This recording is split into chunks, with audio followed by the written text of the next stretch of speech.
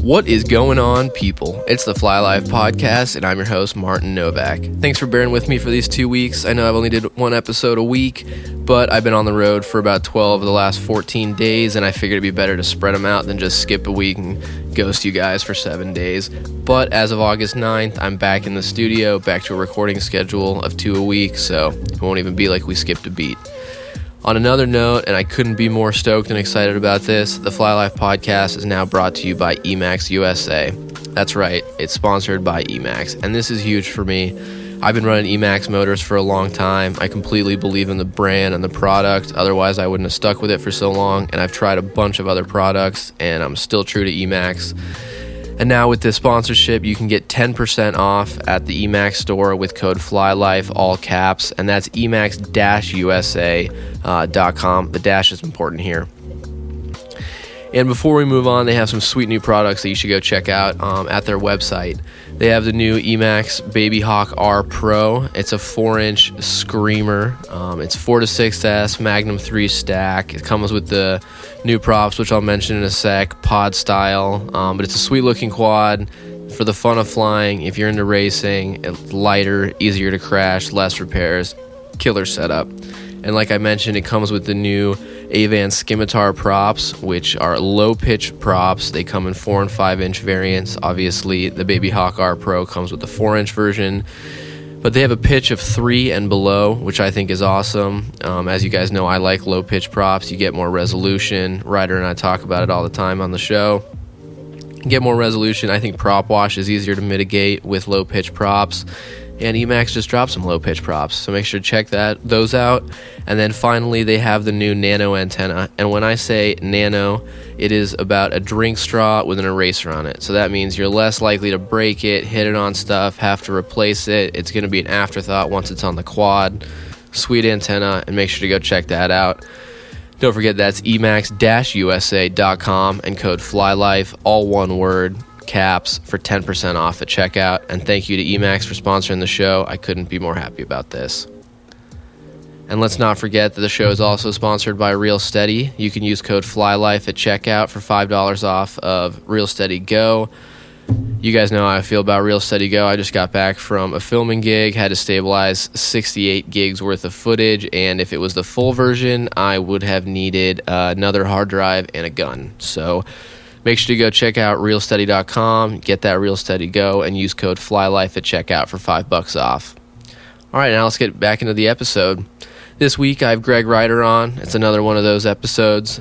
We talk about my trip to Aspen, doing a professional filming gig, the ins and outs of that, like issues I had, things I learned, how my outlook changed on a few things. And then we also talk about HD video and FPV. We all know it's here. DJI dropped their system.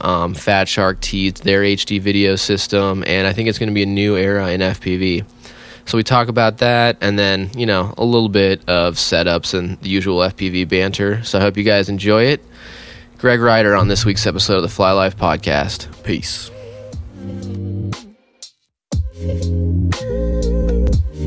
What up, man? It's been 6 weeks, a month since the last episode that we did? Yep, about 6 weeks. I feel like this. How you been? I've been good. I feel like this one's going to be less technical talk, but on the front of how I've been, I just got back to Kansas 24 hours ago from the shoot in Aspen. Nice. Yeah. What were you doing out in Aspen?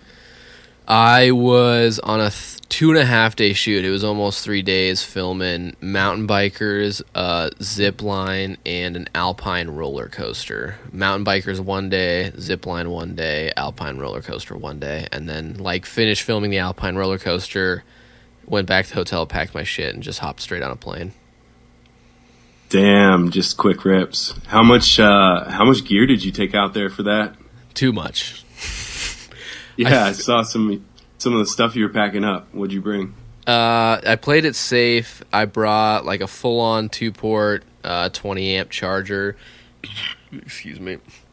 Full-on 20-amp 2-port charger. I brought 4 drones, 2 low flows that were identical, an MQC Fusion split on 5S, and a Cinewhoop. 2 GoPros, 20 batteries, 3 Fat Shark batteries, like 8 ND filters, spare parts for like 1 spare part for every quad. So like 1 Emax motor, 1 Quad Me motor, one frame arm for everything. Just too much shit. But and they let you on the plane with that shit?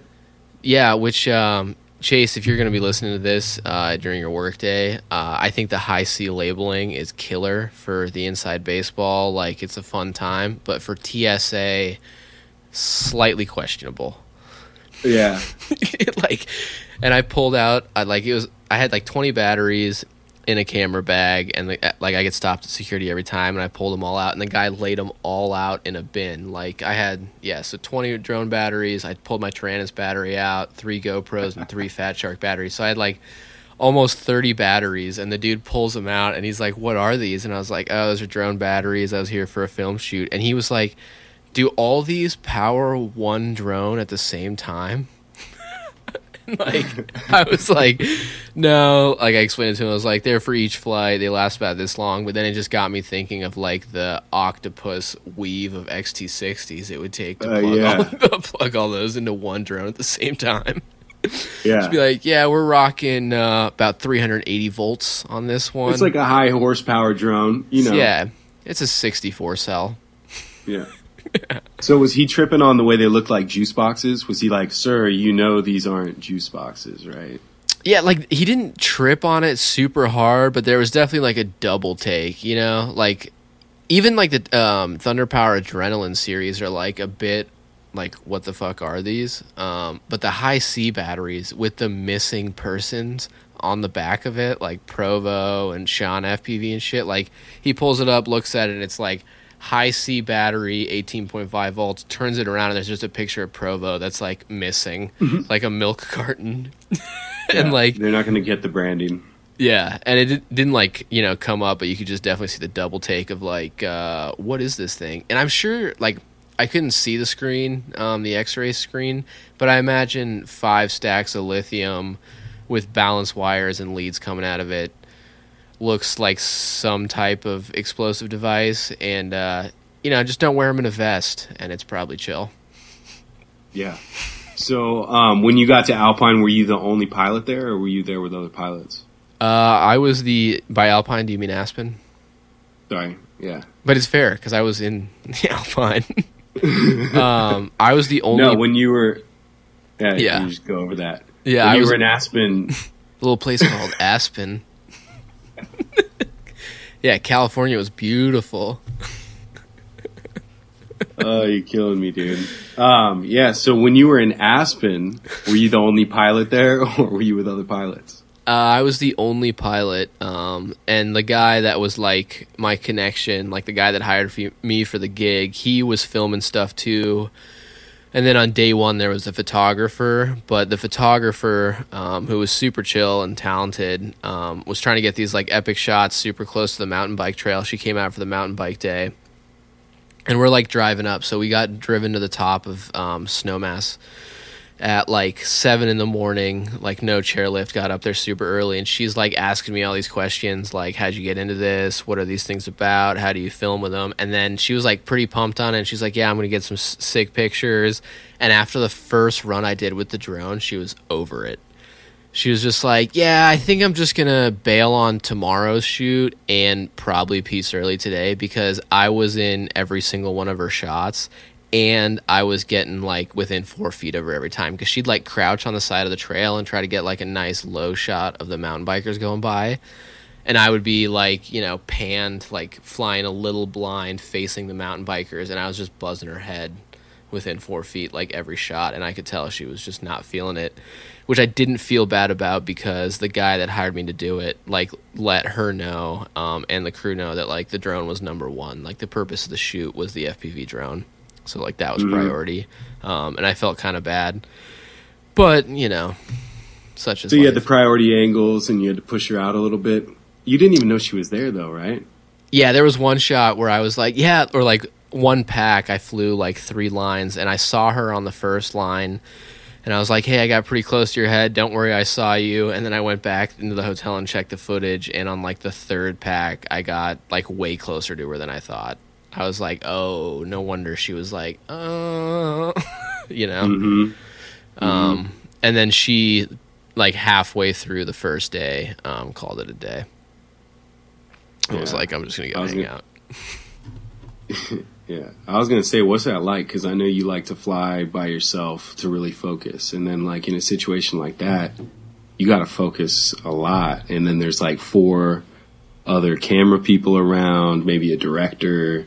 You got all these people that you got to, like, think about, right, in your space. But what's that like? It was, like, the first pack, I was super shaky and, like, out of my element. And then... you know, like you have like one of those sick moments in the goggles where you're just like, oh yeah, like I just got the shot, and then it just totally snaps out of you. Like that's how I felt. Like the first pack, I was super nervous. It was early in the morning. It was cold. We were at like 12,000 feet. I was like completely out of my element in like all cases.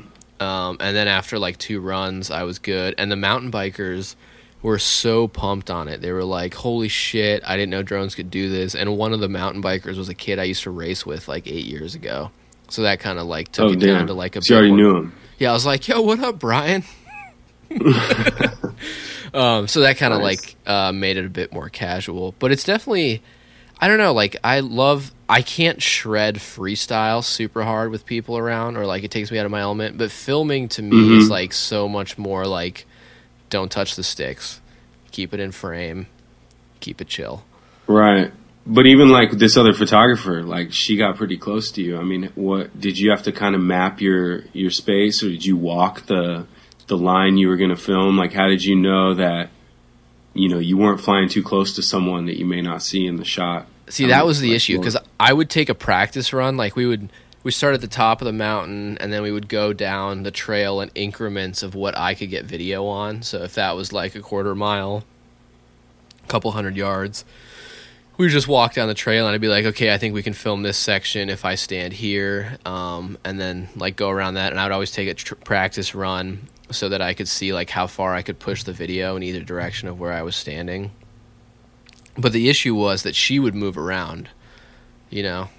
Like, she wouldn't, like, post up in a spot and be there for, like, 5 packs. She would, like, be there for half a pack, move somewhere else, be there for another half a pack, and then just, like, dodge around. So, really, I just, like, cut her out of my, you know, whatever realm, like, my focus realm, and just went for it, which, like, totally worked out in the long run. But I wasn't too concerned about it. I was more concerned about hitting the mountain bikers, because it was... yeah. Really, it's always weird filming something gravity-based, and especially, like, really bermy turns that change elevation. Like, their speed was changing so dramatically. Like, they'd just, like, bomb a downhill berm, gain a lot of speed, then the trail would flatten out. And, like, I don't have brakes, so it was like, how do I shave this speed off and keep them in frame? So how'd you do that? That, you know, like that juicy move that I do when I'm not filming shit, where I, like... kind of like knife edge and like yaw backwards. A lot of that going on. Yeah. Did you have to do anything with the camera angle, like going downhill, like giving it some downward angle? Or I didn't have to go all the way downward angle, but I rocked 0 degrees for most of it. Like my GoPro was flat, which was weird, because I started filming on the low flow, which has like a 22 degree angle. And after, like, 2 runs, I checked the GoPro, and I was like, yeah, like, they're not fully in frame for the whole run. So then I switched to the MQC Fusion because I put an adjustable GoPro mount on it, and it was 5S. And at 12,000 feet, 4S on the Johnny Props at 2,400 kV was just no bueno. Yeah, I would think the adjustable mount is, like, money for having all sorts of different types of filming situations like you were doing. Yeah, and even...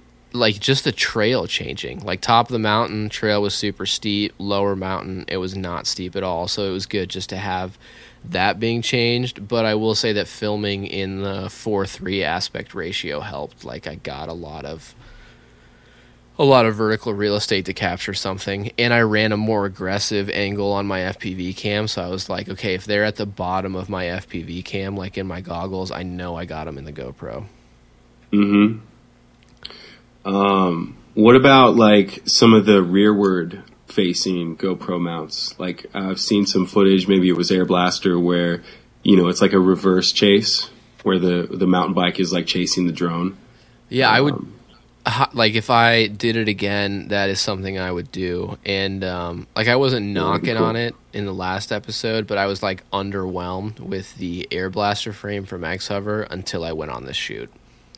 And then like even the fact that it's just a simple frame, like there's nothing, they didn't reinvent the wheel or anything, but having the like different places you can mount GoPros and like mount it facing backwards and stuff like that, I think is invaluable.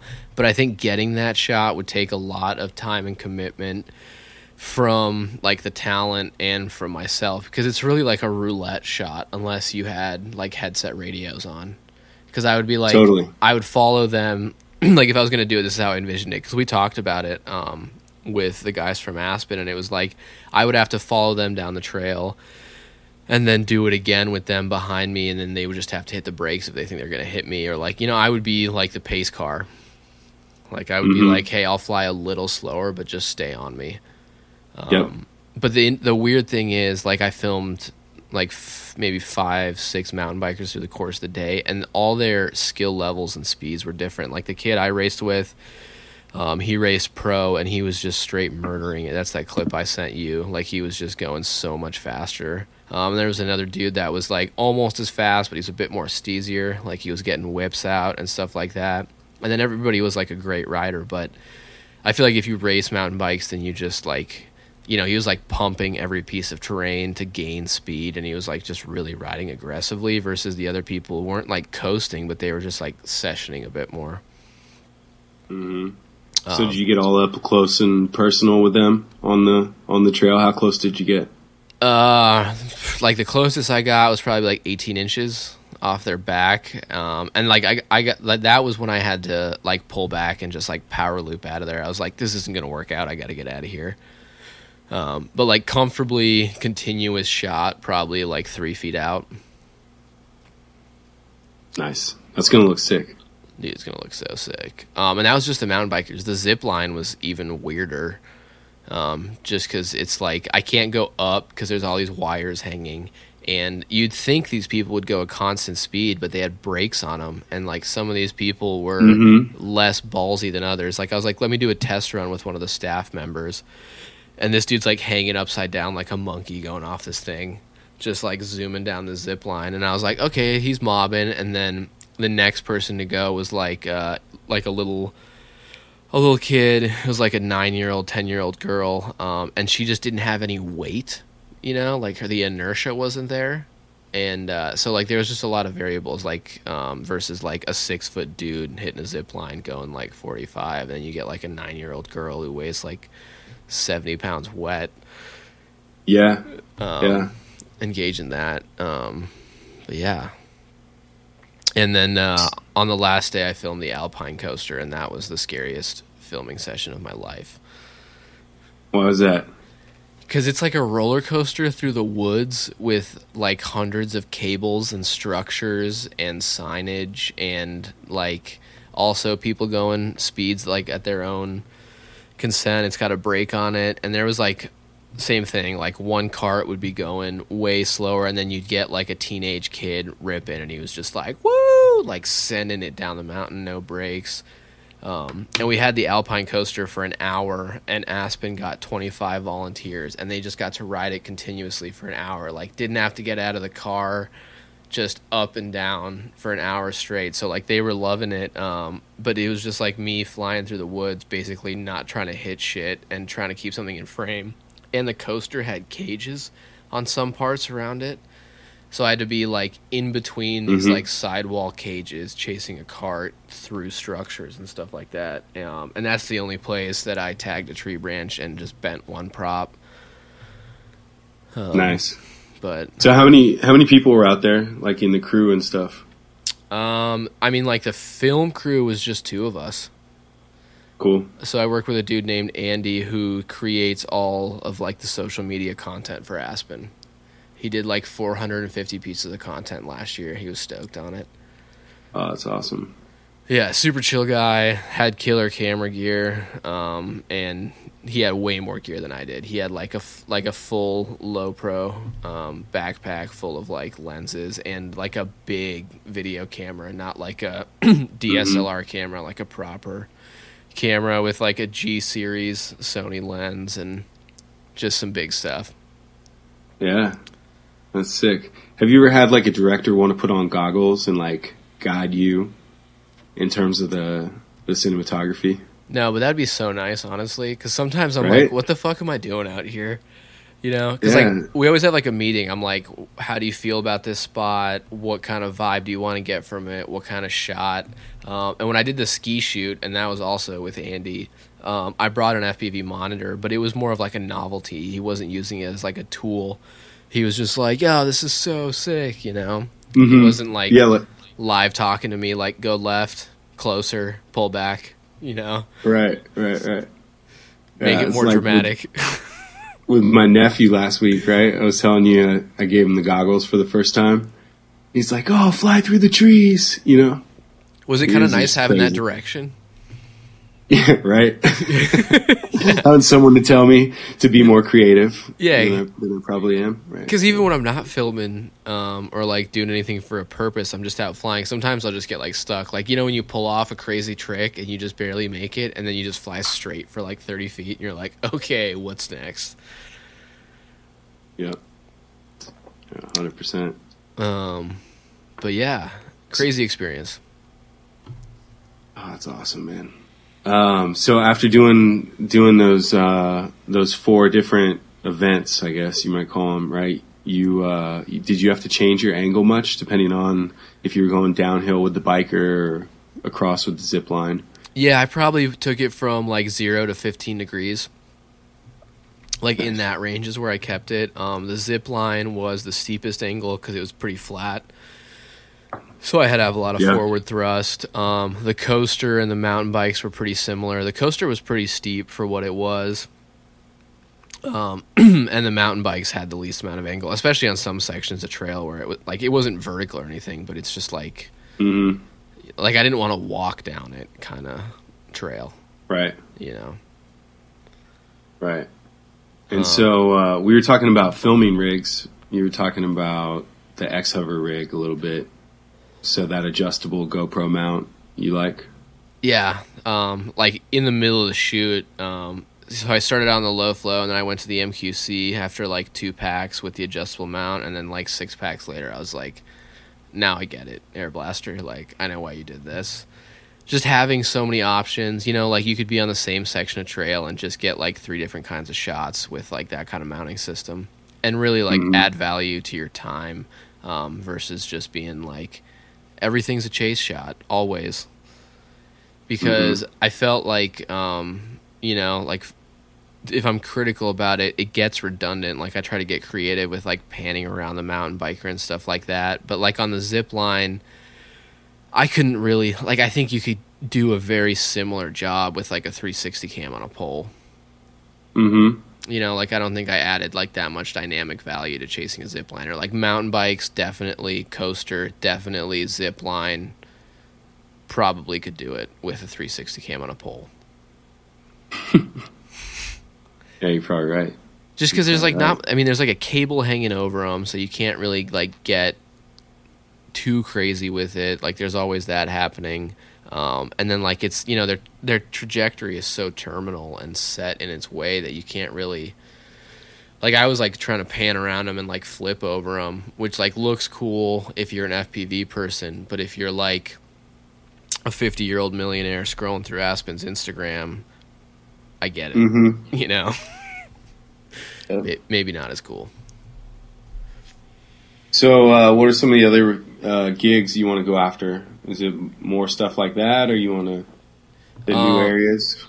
Definitely more mountain biking. Like it was a full circle moment coming from mountain bike racing and filming mountain bikers, and I could like talk to them about it, you know, and like get what they were doing, and there was like a point where the trail, like we hit a couple of trails, and one of them was like a closed down one, and I could tell that a few of the riders hadn't ridden it yet, and like I was like, you guys don't have to worry about hitting this, and then I would be like, hey, can you like apex a little harder here and hit the hip like going this way a bit more, because I'm gonna put my drone right here.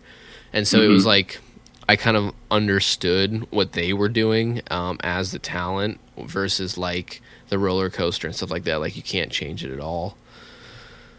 You know, it's just like I wanted to be like, can we duct tape all the brakes on all these on all these coaster carts so these dudes just have to go the same speed all the time? Because it's really hard if like one person's bombing and then the next person is like just slams the brakes going into a turn, and I'm like, the guy at the bottom said it takes 3 Gs. Take it to 3 Gs and do it every time so I can get used to the same speed every time.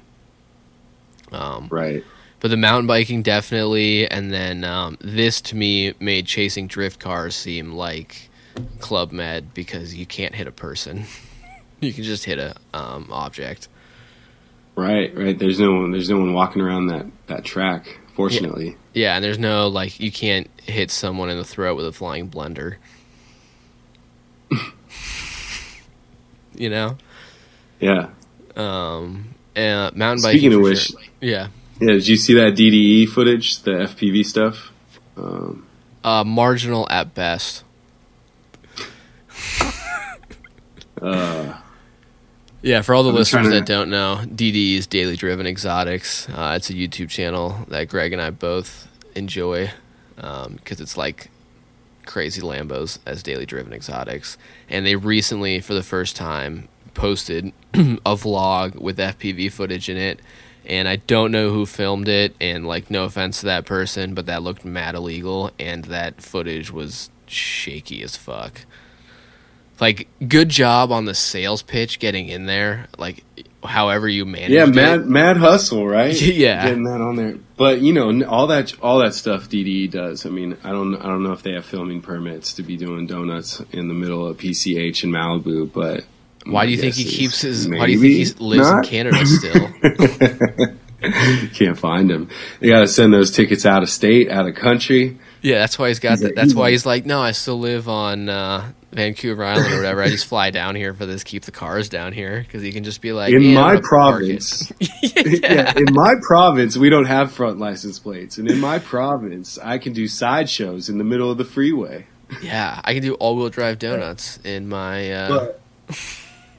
Yeah, I was like, you know, I was trying to check out how legal is doing something like that, you know, and we were talking about soft targets, and I know you got your Part 107 recently, and I was looking up some of the laws earlier, and there was something about, you know, like if you're flying, if the operator's in a moving vehicle, you need to be flying over like a desolate area, and when they talk about flying over soft targets who are undercover, that only applies to parked vehicles. That doesn't apply to a moving vehicle, because now you could be distracting a driver or something, or landing in the path of a tire. You know, I don't know I really doubt it could pop a tire, but you know, it could definitely make a driver swerve. Like, I imagine some soccer mom just being like, Starbucks cup, oh shit, you know. Bro, if you got some 24-inch blades on that car, that quad could lock up those tires. You know, it could get in between the wheel well. It could, you know, it could fuck your day up. Not traffic. My Prius. I know, right? Yeah. And I think that footage was like kind of in the gray area. Like, if DDE hasn't, like, I think what DDE does on a regular basis in their vlogs with exotic cars in public areas is way shadier and punishable than what was done with that drone. Because I don't think the FAA is going to look at that and be like, I don't think they're probably not even going to look at it. But like, I think like California Highway Patrol and like LAPD would look at that clip and be like, yo, if you see this guy, pull him over. And whoever the drone pilot was kept it faceless. Like, it wasn't in the like, I looked in the description, it wasn't in there. No, it's not faceless. I said what up to him. They were out in San Francisco today, actually. Oh, okay. Yeah, and you know, I don't think he probably handed the footage over to those guys, and he was talking about his quad going 140 miles an hour. That's what he said in the video, and I'm like, damn, that's pretty fast, bro. But he raced the Squadra Corsa. Dude, 140 miles an hour? I'm like, bro, that's swinging some big-ass blades if it's going 140. Like, what is that, 8-inch? Well, no, have you seen those, like, 160 mile an 140? hour rigs that people were building for a while, like, trying to get to 200? Or are they just super high KV, like, lightweight rigs? Yeah, you're definitely not doing it with the drag coefficient of a GoPro on there. Like, every rig I've seen is, like, it's like a pod rig, and it's, like, meant to fly vertical. Like, the camera is facing, like, out of the top of the stack. You know? Yeah. Like, just 90-degree camera angle. The pod is formed. Matty stunts. Yeah. The Matty angle. Yeah. Even more, like, than Matty. And I just don't think you'd be doing that with a GoPro. Yeah, and I mean, he could have been hauling ass, and I think it's probably hard to fly super. I bet it's hard to get a rig to fly super steady at that kind of speed when you're that amped up. You know what I mean? Absolutely. Like literally amped up. You know? Literally just drawing the amps. just drawing hard, bro. Just drawing hard. Yeah. But yeah, that's I think it's super cool. But that's like a monetized channel, right? Like you need to be like when I look at that.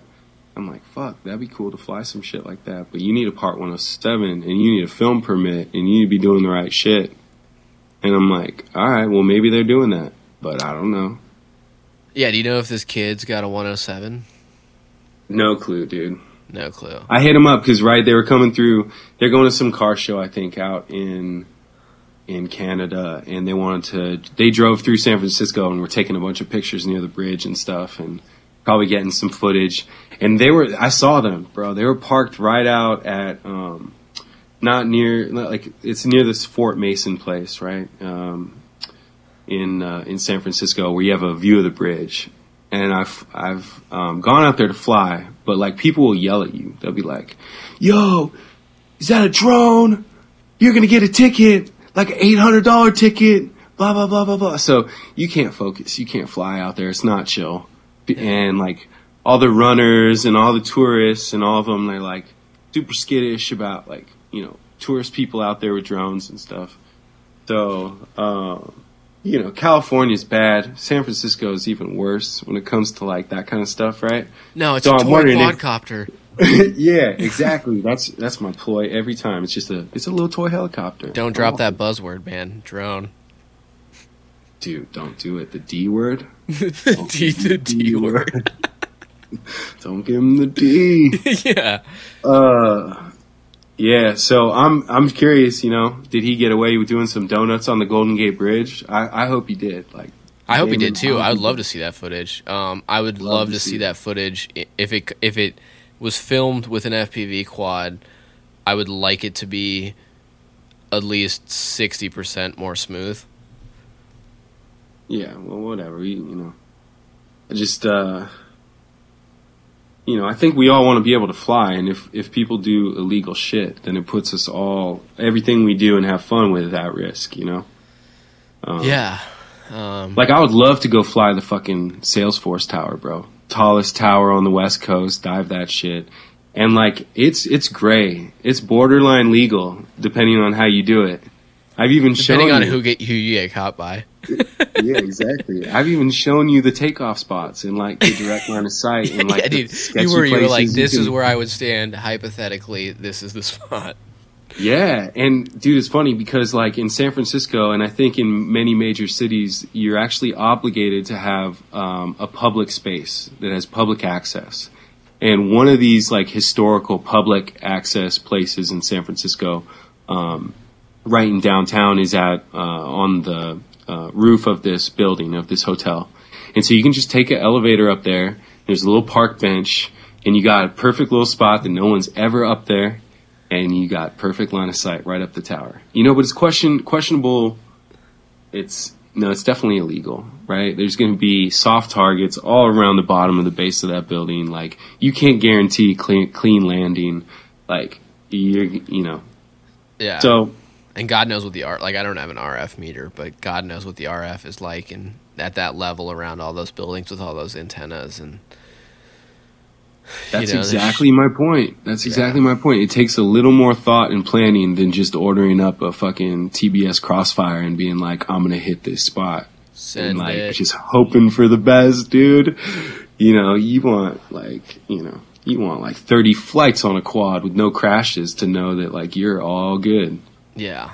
And I just like Steele did it right with that Atlanta dive, like New Year's Day or whatever, no people, RF meter Empty. crank that shit up to 1 watt probably. That's what I would do. Plug in the external battery and like just send it. But like I feel you, because there's like I've always thought it would be so sick to weave traffic with an FPV quad. Like traffic going like 45 miles an hour, slight traffic jam, but still moving, and just like getting in between cars and shit would be so fun. But unless someone's filming The Walking Dead and needs that footage, it's probably not going to happen. Yeah, I mean, tell me, dude, you're the 107 pilot. I don't think that's technically legal in any way. Weaving cars? Yeah. I mean, if you're like below the mirrors, I guess you're not flying over anybody. No, I don't think that's in the rule books, bro. I think moving vehicles are a whole different story. Like there's rules on parked vehicles. Yeah, I think it I mean, it's like speeding, like if you don't get caught, nothing. Like I mean, the smoking tire, 1 takes. Matt Farah's clearly speeding in every single video, but he just never shows the speedometer. And like the DD guys are doing mad illegal shit all the time. Like you're definitely not allowed to just do donuts wherever you want, Nope. But it's like for me, I think it's the risk. It's like I wouldn't want to, like now that I have the 107, now that I'm doing filming gigs and like making money off of this, I wouldn't want to do anything that would set me back or like attach Fly Life to like, yo, did you see that Fly Life clip? Like yeah, you got too much to lose, man. Yeah, we can always reference the JO airplane clip. Yeah. Worst decision making in history of FPV. Yeah, you know how people are like, oh, if I ever just need to take myself out, I'm gonna go out doing heroin or whatever. Like I feel like if I'm ever gonna get out of the FPV hobby, I'm gonna like dive the Empire State Building or like do something ridiculous and put it on YouTube and be like, sayonara, I'm out. Mount Rushmore FPV sesh. Just it's the figurative slitting of your own throat right there, posting that kind of footage. Yeah, I mean like the day has got to be. It's statistically has to happen where something bad happens. Like I know it was like a year ago where that like super young kid / baby got hit in the face with a quad at a park. Mm-hmm. I forget who it was. Luckily, the mother of the baby was not happy and super chill and not connected to any major news outlets. But like the day's got to happen, Like like if I was a news station, like I would hop on that shit. Like if a quad was diving that skyscraper in San Fran and like fail safed and landed like on the windshield of a car, be all over it. I'd be like, I got the story, and that day's probably gonna come. I just hope they punish the person, not the hobby. Like I've said that before, but send them to Guantanamo. I don't give a fuck. I mean, we've seen what happens with gun laws, man. They're not gonna blame the person. They're gonna blame the access to these things,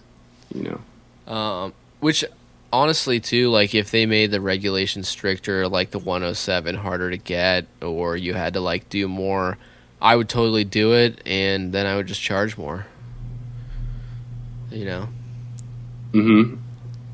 What if you had to be certified and like register your name every time you bought a TBS VTX or any VTX over like 200 milliwatts? Fine, I'd do it. Like, and I think, I mean, I don't know if that'll happen with VTXs, but like Canada just changed their own laws, and I think if they're gonna like really, if like Amazon delivery and like commercial drones are gonna be a thing, and the FAA changes the beyond visual line of sight laws,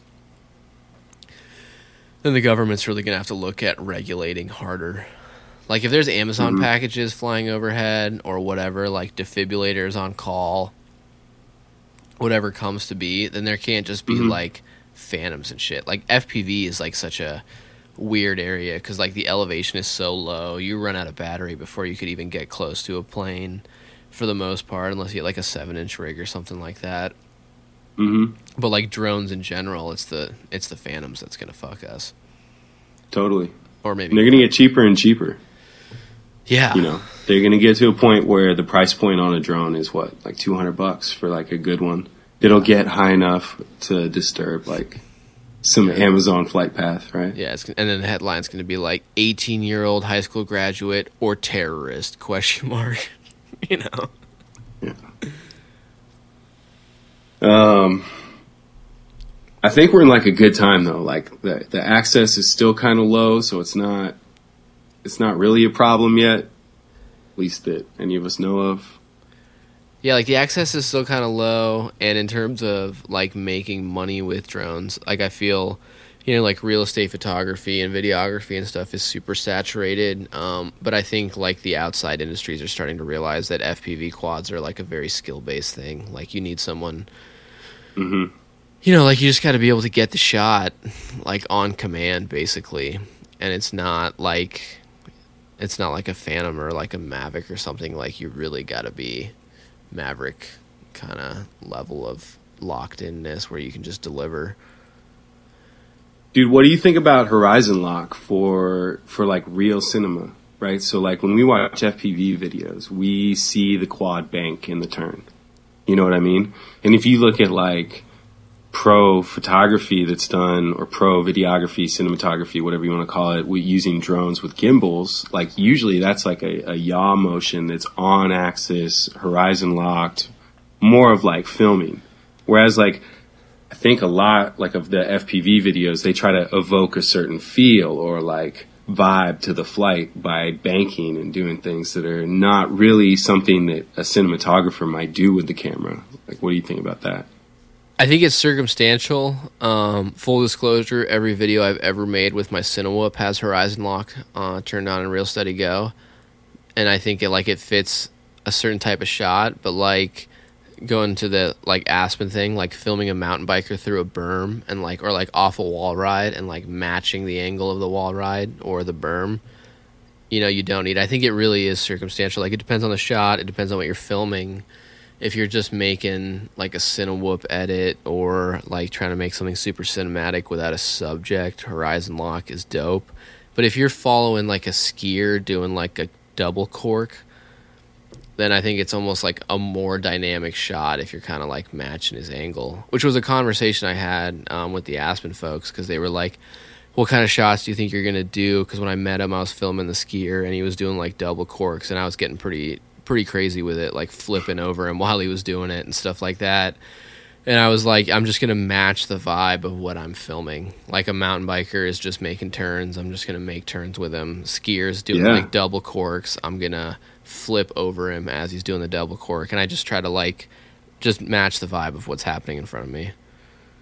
Yeah, totally. And if you show that footage to someone that may have been doing cinematography for a long time, these are like camera changes and camera automation. These are things that they've tried to do through automation that you're doing basically through piloting, right? Getting these different angles and pretty much, right? Yeah, and that's what the mountain bikers were saying too. They were like, it was funny too because they called it like the drone a Rubik's Cube, which is funny because there's like the trick of Rubik's Cube. But they were like, this thing is a Rubik's Cube of endless shots. Like you could do, you know, you can be like next to a mountain biker, flip over him, be on the other side, flip in front of him, and then flip back behind him. And if you like speed ramp all that shit together, then you basically just created like out of like a 20-second segment, like 5 different shots you can slow down and create like a minute-long clip out of, you know? And it's super dynamic because your time ramps go like over the subject or around it, and it just looks super sick. But then like the Mega B video I did where I was just flying around campus, like horizon lock is necessary. I don't want to see myself angle into a turn. Yeah, that's actually something I was trying recently because of watching your drift video.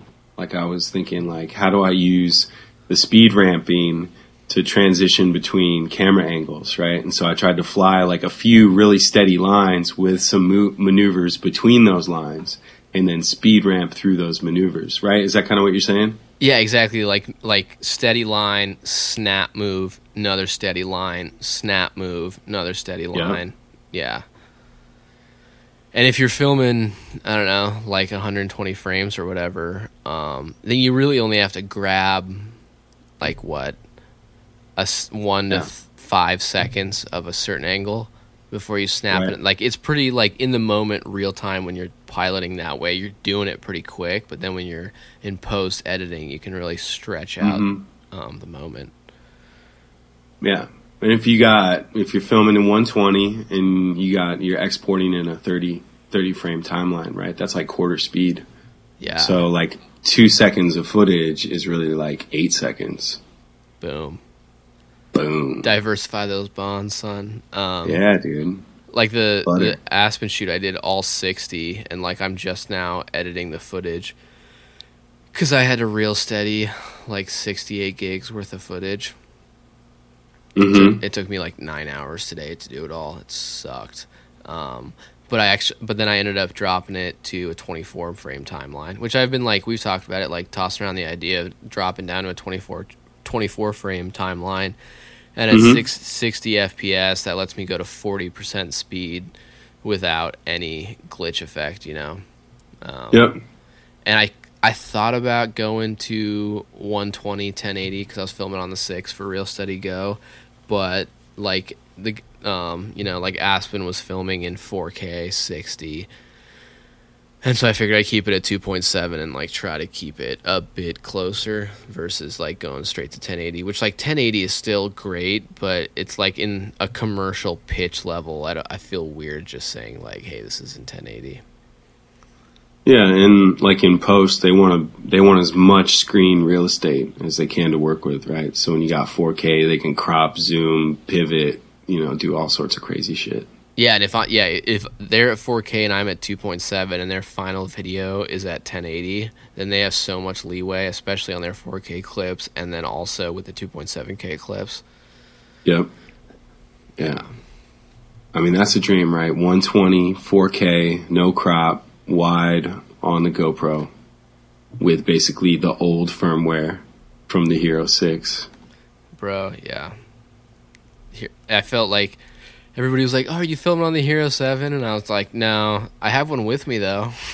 You don't understand, bro. You don't understand. You're like, I got 3 Hero 7s, but I'm filming on the 6, and don't ask why. Yeah, it was, and, I mean, like, thank God Real Steady Go exists. Like, so I spent like 9 hours stabilizing all that footage, but I also watched like 2 movies and like played some Xbox. Like I just had on my laptop, I had like Amazon Prime Video playing, and then I like switched to Forza for a bit. If it was a long clip that needed to stabilize for like 10 minutes, go run some hot laps. But if it was a full version of Real Steady, I might have these clips done by the time I'm 35. And it was funny too, because like I'm in the middle of it. I was like halfway through, and the one and only Jesse Perkins hit me up, and he's like, "Yo, I just did a video for this local arcade. Can you stabilize it for me?" And I was like, "Yeah, absolutely, man. What'd you film it on?" And it was like a Hero 6, and I was like, "Oh, dude, I'll just sneak this in. It'll be like 15 minutes, no worries." And then he like sends me a message back. It's like, hey, and just so you know, I accidentally had stabilization on, so you can't use Real Steady Go. And I was just like, fuck. Oh.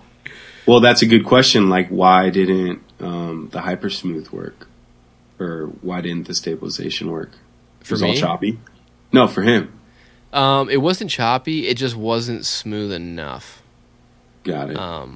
Yeah, like what? Like I don't want to like blow up his shot, but there was like talk about what he was doing. But there was just like there was a part where he had to shoot like into a gap, coming from a big space, going into a small space, and it was just like tough to line up. And even like it was stable, but you could still kind of see the stick inputs a good amount. Yeah. No, it's nothing against like his capture or whatever. I think it's kind of like when. Like I used to record a lot of audio, and if you get a session that you're supposed to work on and the guitar already has reverb on it, right? Like, or it's already heavily compressed, like then you go and put your reverb on it. It doesn't turn out how it's supposed to, right? Yeah. So like always having that raw file. And so that, Hyper Smooth is awesome, right? Especially with the update, but that ability to keep that raw file and basically process it however you want is pretty awesome. Dude, it's priceless, and I think for 99% of people using a GoPro, Hyper Smooth has got to be so sick. Like if you're a skateboarder, mountain biker, and you're just like semi-casually trying to get some clips and get some content, like there isn't a better turnkey option. But if you're getting paid for footage and you just can't rely on the camera making decisions without you, 100%. Like I would be so pissed if I had Hyper Smooth on and the clip looked great except for like one turn of the mountain biker. That would just really grind my gears for a while. Like it would make me lose sleep. And I would feel so bad like submitting that footage, but like with Real Steady, you can just, if it gets a little weird, you can keyframe it. I ended up turning down the smoothness so much on my clips, so I got the bigger crop. Mm-hmm. Like it starts out at 50% or whatever. It's like halfway through the like smoothness scale. It's in the middle, and I would turn it to 2 clicks short of 0, just so I could get more visual real estate. Because the more you stabilize, it zooms in, Yeah, I was going to ask you that because, like, I've kept it pretty close to center. I've gone up and down the scale, but not all the way to the bottom. Will it still stabilize down there? Is it still cropping in a little bit? It still crops in a little bit, and I think it depends on, I think that's the part of Real Steady that you can't mask skill. Like, if you're going to turn that stabilization all the way down and try to get the most out of what the camera sensor is seeing, you still got to be flying smooth. And I mean, like I said before, maybe that was with you, somebody, but like Real Steady does not correct for throttle. Like it won't change the horizon moving. It'll change how smooth it is and whatnot, but like if you're 2 feet off the ground and then 5 feet off the ground and then back to 2 feet, Real Steady doesn't change that. Like you still got to have that shit on lock. Yep.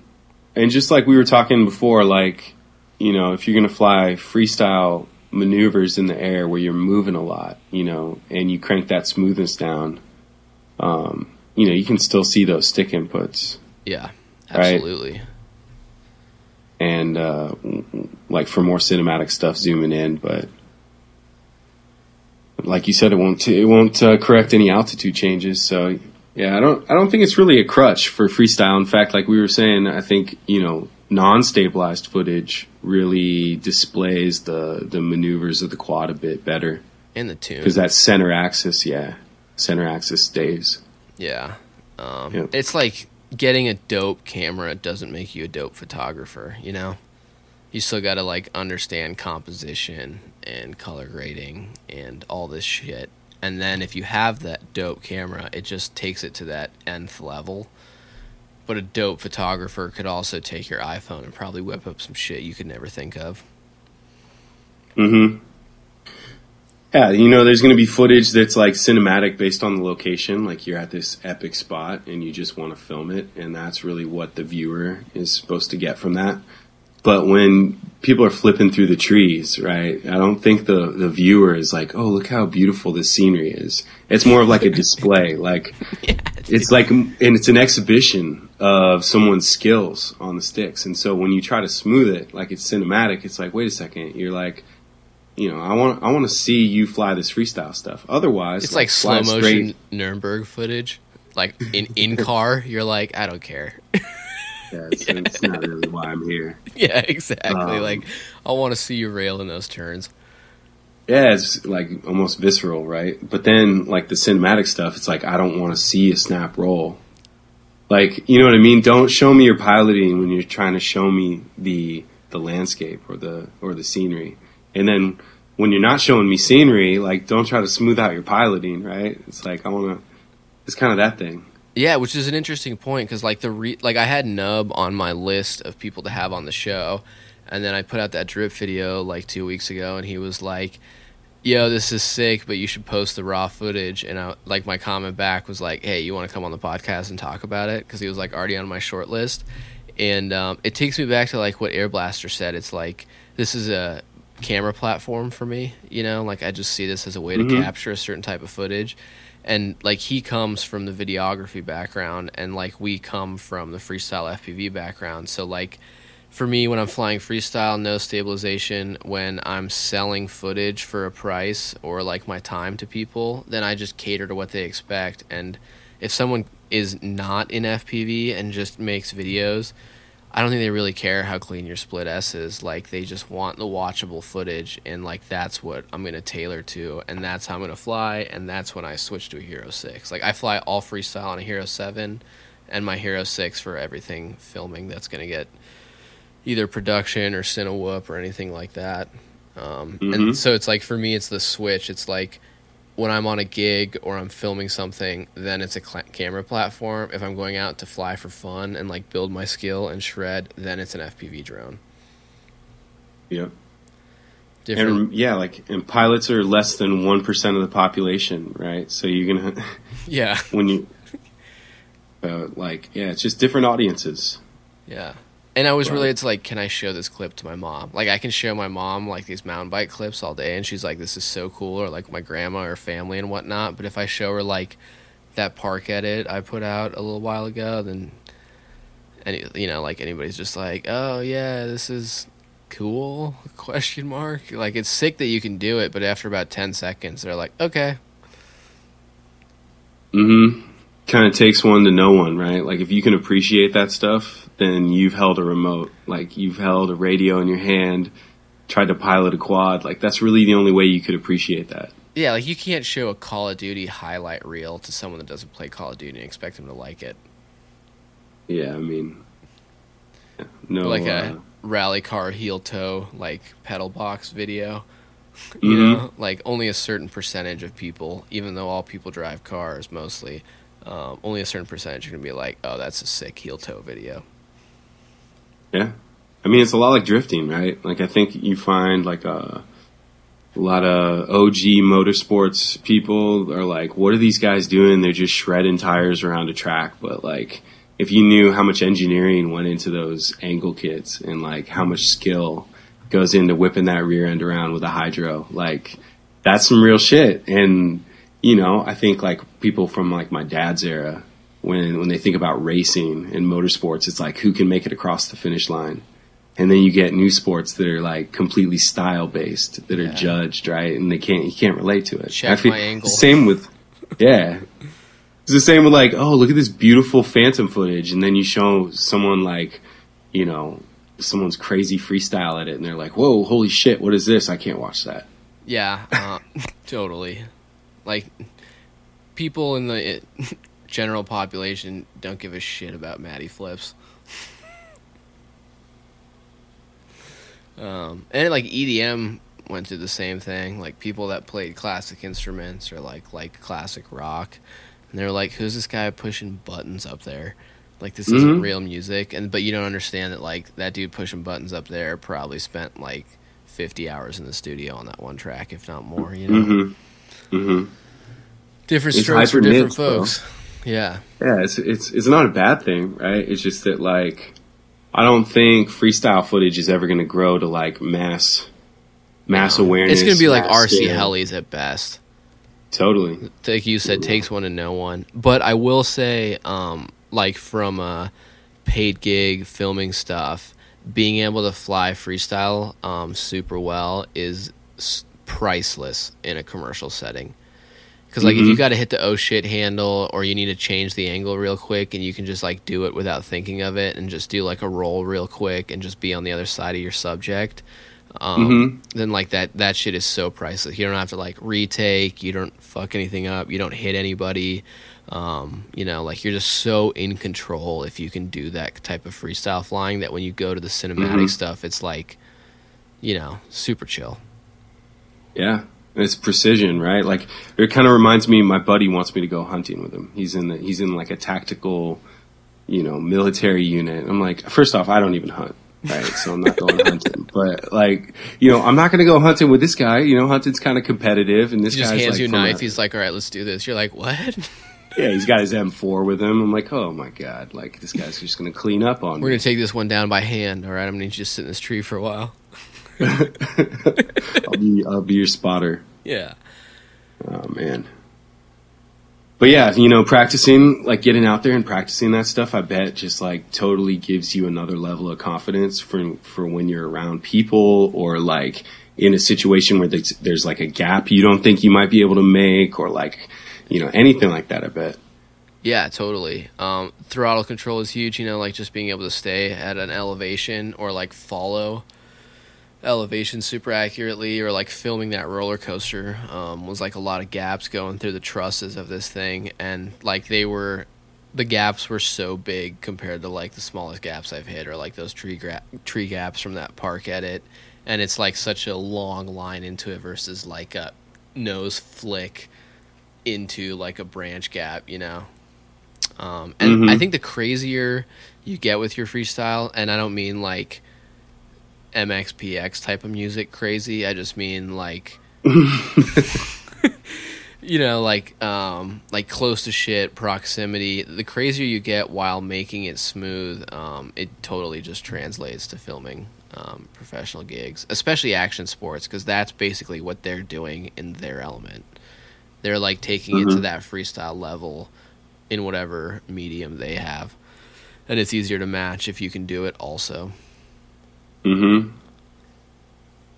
Yeah, I mean, I don't know if the gear can necessarily keep up with what you can do with like the camera motion, if you know what I mean. Like a GoPro Hero 6 is not necessarily like professional quality. Now you're yielding like some really awesome footage out of that, and these guys are using it, and it's very effective, right? But what, like kind of like what Nurk's doing with Air Views with that bigger quad and the Blackmagic cinema camera, like I'm did you see the Beverly Hills Aerials Zenmuse gimbal on an FPV quad?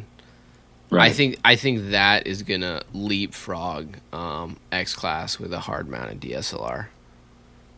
Yeah. Heavily. I think you get a rig like that in your hands, and the type of content that you can put out will just be like, you know, unmistakable kind of thing. Fill your bank account, man. Yeah. Especially, I mean, if you had an FPV quad, like didn't you have to be an X class, maybe like a 600 or like something a little smaller that could have a gimbal cam on it, and the person that was controlling the gimbal like on the slave remote was also an FPV person. Like I think you'd need that kind of intuition and stuff. But if the person piloting the quad and the person on the gimbal was an FPV pilot, then I think there'd be some real magic to be made, because if the person on the gimbal understands what's happening, like if you took like a photographer and were like, hey, can you control this gimbal? And then you were like split S-ing over a drift car, they'd be like, I didn't even know you were going to do that. But if you were like with another FPV person and you were just like, hey, like you could real quick be saying to each other and be like, split S to the right. And then you could just be in sync. They would understand what you're doing, and there could be, you know, synergy, bro. Yeah, synergy. All right, so we're going to get one of these rigs, and you're going to take me to your next gig. So who's going to fly the quad, and who's going to operate the camera?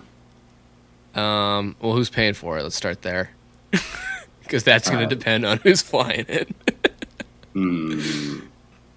Okay. Well, let's say I buy it. I'll fly it. All right. I guess I feel pretty good about that. Yeah, bro, I got you.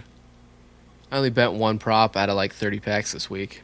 It was chill. Oh, no, I saw you kicking some quads across the field and throwing some ND filters in the middle of the freeway or whatnot. Yeah, dude, I broke an ND filter on the shoot just putting it on my GoPro. Which one, the Freewell? Yeah. Did you? Yeah, I did the same thing, man. You press a little too hard on that thing. Yeah, I was pressing on it, and it just popped, like the lens popped through it, and I was like, oh, that's fucked up. I told you about that double-sided sticky tape on there. Man, shout out to Polar Filters. You know, let's get a discount code on some of those things. Yeah, I think I'll probably make the jump to Polar Pros finally. The Freewells, from like a visual standpoint, looked amazing. Like their glass. Mm-hmm. Yeah, they are nice. They worked really well. I didn't see any, like the footage wasn't degraded at all. Like the Telesin filters are amazing for freestyle, but they are like plastic, I'm pretty sure, and you do lose a little bit of crispness with them, which is fine for when you're doing crazy tricks. But yeah, I just shattered one of those Freewell filters. I just like snapped it on there. And it was like, Yeah. Yeah. I mean, they're nice. They have like machined aluminum bezels and stuff. And I mean, and you get a 4-pack for half the price. Like, no, like, yeah, I would cheap. Hop on the Polar Pro, and now I've probably sold myself on it. But I was just holding out, like, for not getting them, because I was like, $100 for 3 pieces of glass, I'm inevitably going to shatter at some point.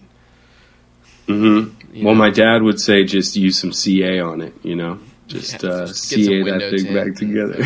Just yeah, that takes me back to like what Jet said about stick-on ND filters. He was just like, I don't want a layer of adhesive between when I'm filming and my camera sensor, and I think that is so true.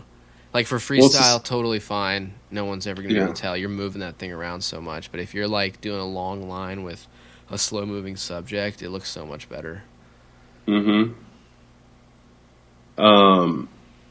I think the biggest thing with that and the advantage with the Polar Pro is like, think about how many layers of glass you got between your light source and like the sensor. You know, with a Freewell or Telesin or whoever it is, right? You got so you got the ND filter glass, you got the lens glass, and then you got the inner lens glass. That's 3. With the Polar Pro, you just got, you know, 1 less, I guess. Yeah. One less. Yeah, 1 less. But, and it's quality. Yeah. And they come with those little rubber seals, I guess, you know, that you put around the camera. They come in the Polar Pro pack. I guess Tyler didn't put his on there, and he took it in the pool, and the lens just filled up with water, and he was like, oh, fuck, I broke it. But no, he just took the lens off, dumped the water out. But there's like a rubber O-ring. And I realized if you don't use that O-ring too, like it'll seep light in. You remember those other like knockoff ones we were looking at, and they had I got them, yellow. Bro. I returned them. Me too. I took like 1 pack, and I was like, this is obnoxious. I returned mine too. Yeah. And they went back when I saw your photos. I was like, oh hell no, I'm not even garbage. These motherfuckers. Was it just the light getting let in? Is that my issue? Because I have.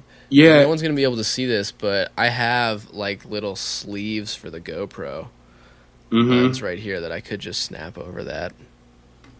I think that's what it was, right? Because it was like a gold circle, and so I think it was light getting inside the ND filter, reflecting off that gold bezel, and then back onto the camera.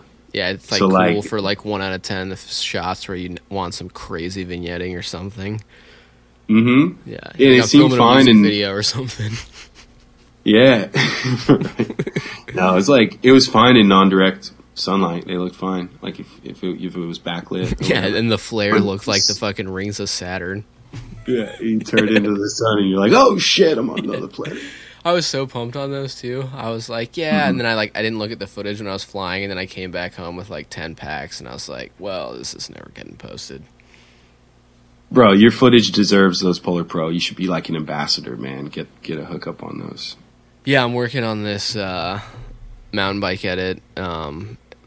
Thank God, the Aspen Ski Company. Like when I went on the shoot, first day, like before we even started, like I sat down with them, and I always ask, like, is it cool if I post Instagram stories about this? Is there anything you don't want? You know, like I try to be super transparent and like respect what they're wanting or like don't want because they're paying me to be there. But they were like, yeah, you can post videos from this, you can do Instagram stories, you can make your own edits, like super chill about it, which was really cool because like when I did the ski shoot, even though it was at Aspen, it was through a film company for Columbia Sportswear, and like all that footage is embargoed. Like you've seen it, but I can't post it until like November, and that by that point it's gonna be like 7 months old.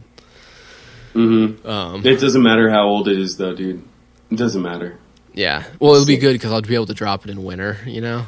So everybody listening to the podcast will be in the know, but everybody else on Instagram will be like, oh, sick. Yeah, this is ski season. Last season. Yeah. Which is, I guess, the ski. I mean, like, that's why we shot it, was for a ski movie for next season. Like, that's how, you know, like you film for the next year. Like, film it in the spring or winter and drop it next fall or winter. Dude, isn't it crazy how long some of these professional film companies hold on to that footage? Like, you know, I got friends and family, patience, bro. Yeah, who do some of that stuff, and they got footage that they've been sitting on for 6 years that they're going to do a documentary with, right? Crazy. That would be tough for me in FPV I don't know, maybe going forward it wouldn't be, but over like the last 2 years, because like the equipment, the cameras, and my skill has progressed on like such a level. Like I went through my YouTube and deleted or made everything private before like January, because I was like, that was sophomore year. We're gonna put that away. Like we're in junior year now. Yeah, a lot happens in a year.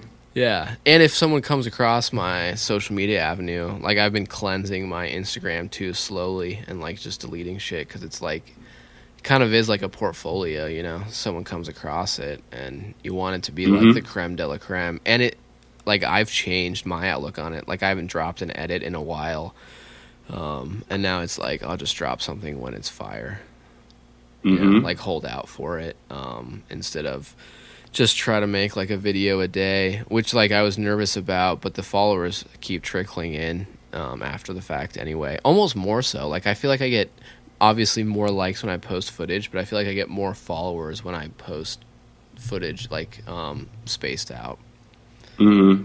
Shout out on that 8K, bro. I didn't even know until you hit me up. Oh yeah. Congrats on that, man. But it's not about the followers, bro. It's about the content, you know.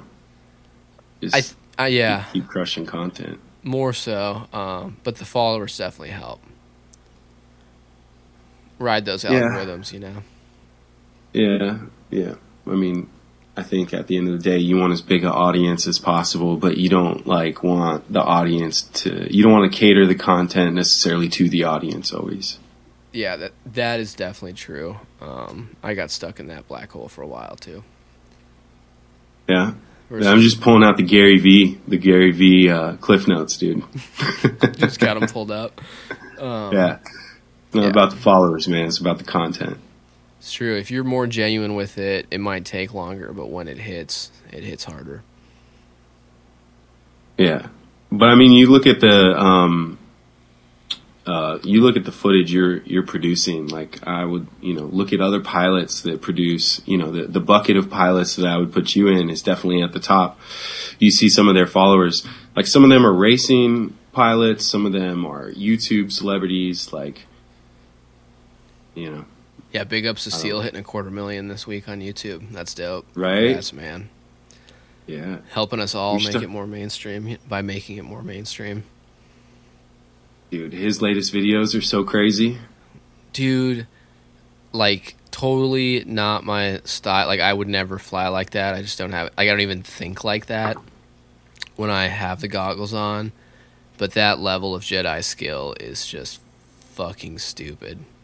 Yeah, it's like heel flip, kick flip, varial flip. Yeah, yeah, like nose manual. Do a kick flip, land, and like immediately ollie into like a laser flip.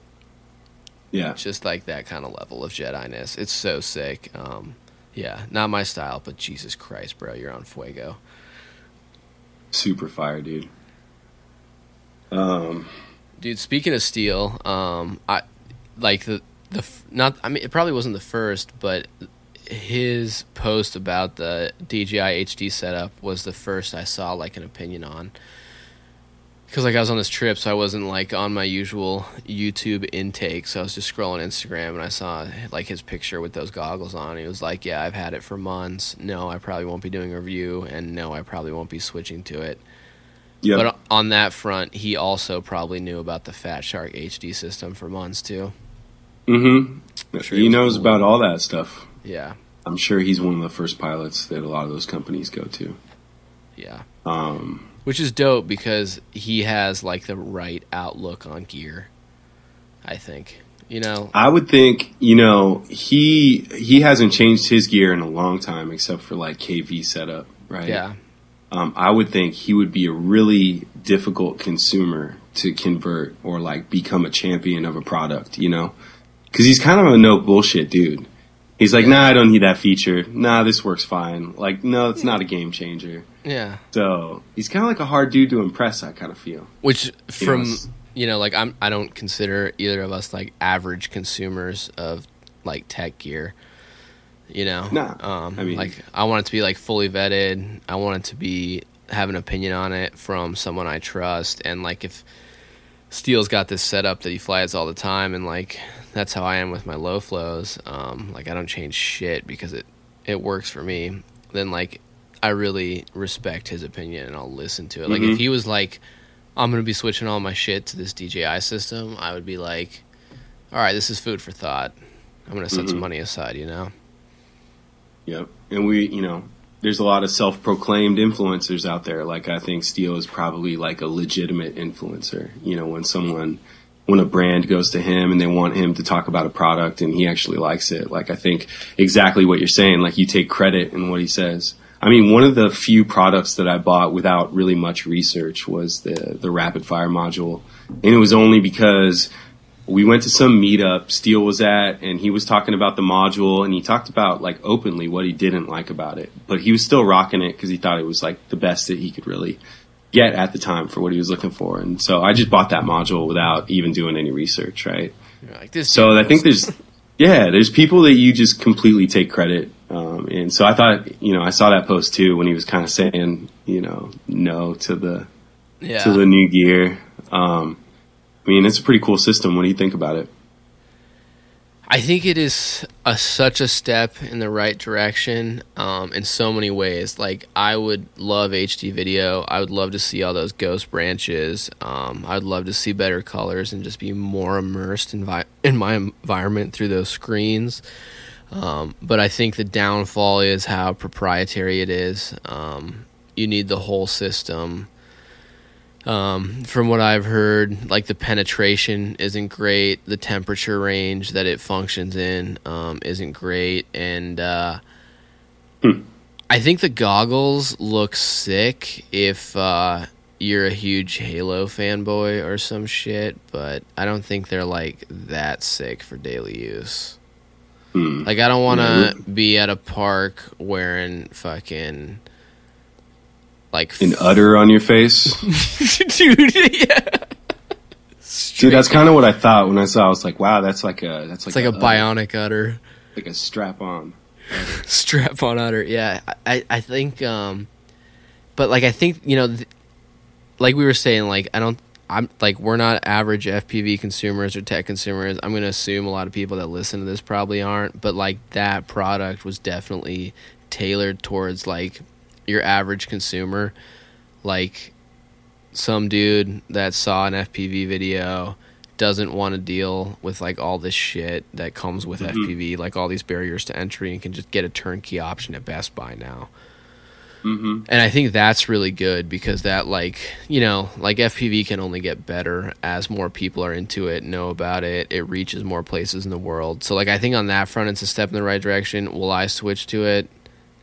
Definitely not. And especially on the front of, well, first of all, like the penetration, I need like the most penetration I can get. Like I dealt with like flying through the woods on this shoot, and like I really needed to see as far as I could so I could go deep into these trees without having to move my location all the time. And if the temperature range really gets weird after 100, then that's fucked. Like, there's plenty of places in the U.S. that get that hot on a regular basis in the summer.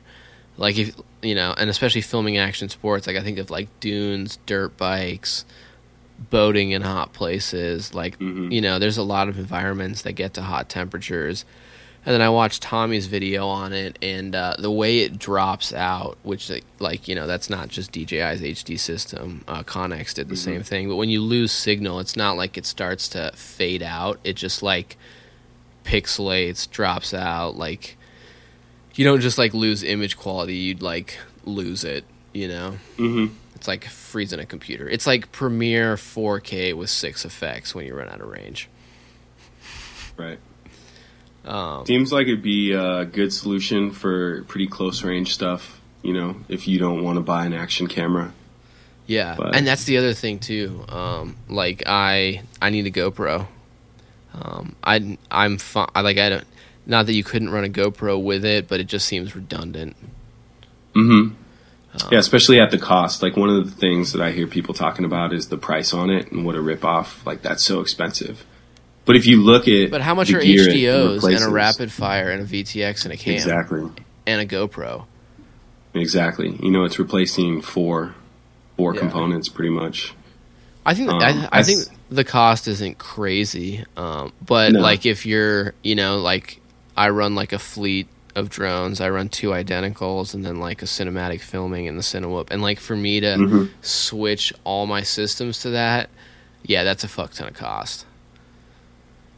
Like I don't know how much just the cam and the VTX are separate from the goggles, but it's got to be expensive. And you gotta love the goggles. You gotta love the radio. I mean, the goggles do have cooler places to put stickers. I will say that. You got a little more real estate for some sick stickers. Mm-hmm.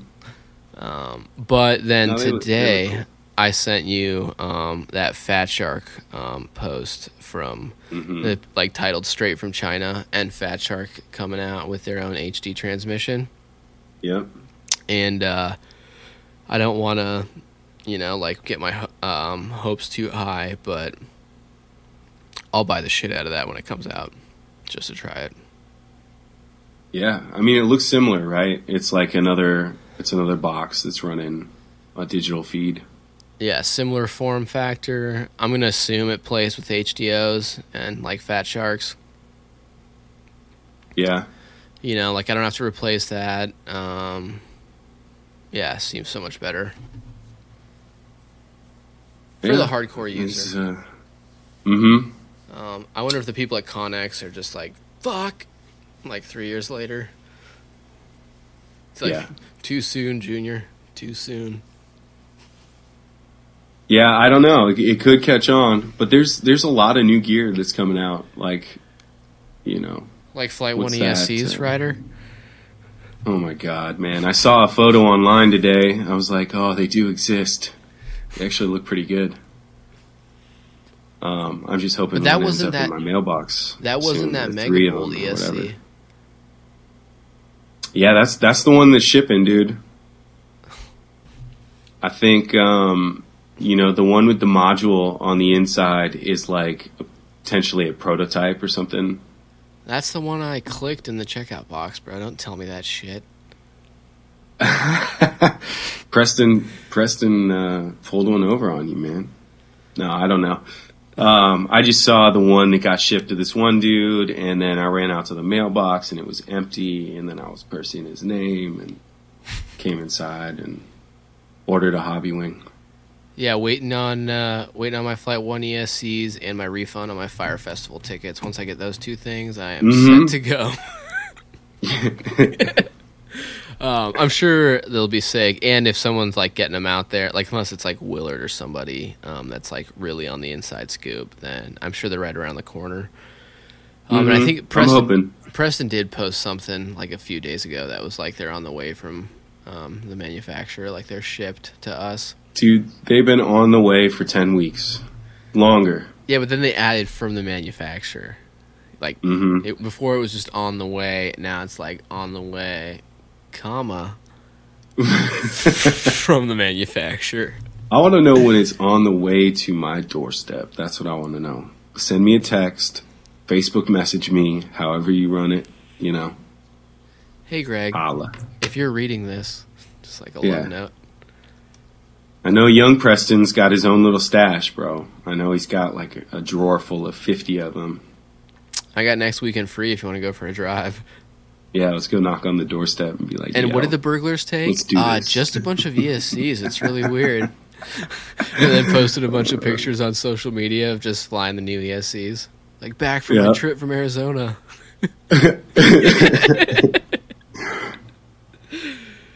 There was also a floppy disk of something called Falco that was stolen. 3.5-inch floppy. And you're saying they just left the money in the Rolexes? Yeah, it's really weird. Preston's like, I kept that copy of Falco in the Myst computer game box, man. I don't know how they found it. Dude, have you tried Falco yet? No, I'm happy, man. I'm on the Flight 1 firmware. I don't even know which one. I think the latest beta before Falco. Yeah, same. I tried beta. Yeah. Did you try Beta Flight with the RPM filtering yet? No, the MQC I flashed to the Beta Flight before 4.0. It actually, so I didn't do it consciously. Like, I got that Radix from you, plugged into the hobby wing, set up the GPS, tuned the quad, and then I had like 2 days before I went to this shoot, and I was like, and then I was like gonna dive deeper into tuning, and like go into the RPM filtering, and then that was when I realized that I didn't have 4.0 on there, and I was like, well, I'm not gonna change shit. But like, it's flying 95%. I'm not gonna like dig myself into a potential hole right before I leave for this trip. I'm just gonna leave it and then maybe fuck with it later. Yeah. I mean, I don't think that any of this firmware is necessarily going to fly any smoother than what we have right now, right? Because, like, when you do some of the ESC changes and you have a clean quad and you're running, you know, low amounts of filtering, like, it's going to feel super smooth and responsive if you got it set up right. But the amount of time and tuning that it takes to get it there just is so much more than hopefully what it is in the future, right? Like RPM filtering, Falco, whatever it is, like all this AI and predictive based algorithms hopefully get these quads to fly without having to put too much time into tuning. Yeah, definitely. And on the front end tuning, something I noticed too is before I left for Aspen, I built up a fresh low flow with the last set of LS 2207 2400 kV Emaxes. And I had like such old motors on my other two regular rigs that I flew all the time that were like so bent out of shape and like a bit worn that I had to slightly lower my PIDs on the fresh build. So I'm trying to follow, man. So your PIDs creeped up when you had the fucked motors, and then when you put the fresh motors on there, it was like too hot. Creep them back down a little bit. Yeah, like it was like it was a little vibey. Just in like really hard maneuvers or like in a lot of prop wash kind of situations, and I was like, okay, I gotta dial this back. It was like the same thing of like when I came to visit you in California and I had to turn my filters down like by two, like I went from like 120 to 118 and it fixed everything. I just had to go back up or like the other direction. Yeah, it was just, I was just like, oh, that's how old my motors were. Right. Yeah. Right. Thrust vectors, bro. The RPM filtering setup, dude, was gnarly. Like, I mean, nothing crazy. Like, I'm not trying to make it sound all fucking difficult, but like, it was just a pain in the ass because you had to basically download a test firmware and then do a manual install of that on your ESCs and then run some CLI prompts to get the RPM filtering set up with the other right variables and all this shit. And then I basically didn't put any other filtering on it. I turned everything off. I flew it. It flew great. It flew smooth. And the motors weren't hot, right? I was so hopeful, bro. Like you were calling me like every day and you were like, okay, I changed this, and this. It's feeling better. And then like based on the FPV feed, you were like, yo, this thing feels great. It's flying so good. And then in the end, it was like, oh, yeah, Flight 1 is still like a little... Just, I don't know, bro. It's well, just... and to be fair, that test didn't have any like constant variables, right? It was on a completely different frame, but I specifically chose that frame because it's a piece of shit, right? And I was like, if this thing can handle a piece of shit, essentially, the motors were good, so I wouldn't call it a dirty build, but you know, there was a lot of flex and vibration in that frame, and I was like, if this thing can fly well with no added filters and no crazy, you know, PID adjustments, just on RPM filter, then I'm like, okay, that's some good firmware. Yeah. And so I still haven't tried that firmware on like a nice solid frame, but yeah, nothing really beats that, the Flight 1, for me, right? When I fly, I really love the feeling of that, so.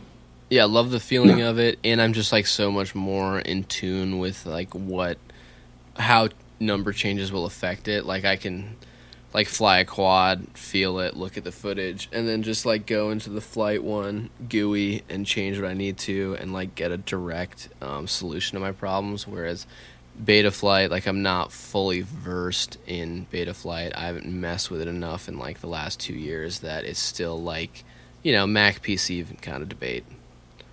Mm-hmm. You know, like different strokes for different folks. But I will say that like filming and doing this chase footage, I had no preference switching between. Like I filmed some footage on Flight 1 and some footage on Beta Flight with these mountain bikers, and no difference to me in that arena. Yeah. I mean, one of the common threads, at least that I've heard on your podcast with a lot of the pilots that fly cinematic stuff, and this, of course, isn't everyone, but there's a lot of pilots that have awesome cinematic footage that don't tune. They just run default PIDs, right? Because you're not hitting those extremes. When you're holding a steady line and putting it through real steady, it's like, you know, do you really notice the difference in a high P gain or like, you know, no filters? Yeah, it's like with Jay-Z and like Air Blaster, I'm always like so pumped to be like, yo, what do you do to tune? And both of them were like, you know, like with no disrespect, but we're like stock filters, and it kind of made me like look at myself and be like, am I trying too hard? And I had Jay-Z on, and then I went and tuned the Beta Flight rig for this film shoot, and I was just like, I got it like 90% of the way, and I was like, fuck it, you know? Yeah. I'm not going to pull my hair out over this. No, don't. I mean, it goes back to that whole audience thing, right? Like, you know, to get cinematic footage, I don't think you need to like flex in the maneuverability of your quad, right? If you're doing some exhibition stuff and you're showing off the pilots and like, you remember that guy on Facebook I showed you? His name's Francis or Frank. Yeah. And he was doing some freestyle where I was like, holy shit, look at the tune on this quad. Like, unbelievable control. Now, most of that's the pilot, right? But a lot of that is not even possible without the right tune. Yeah. That's You know how I what I feel, mean? too, about Alexander FPV. Right. Dude, his shit is... I'm trying to stop using the word retarded, but his shit is retarded. Yeah. Yeah. I haven't seen it. I'm going to go check it out.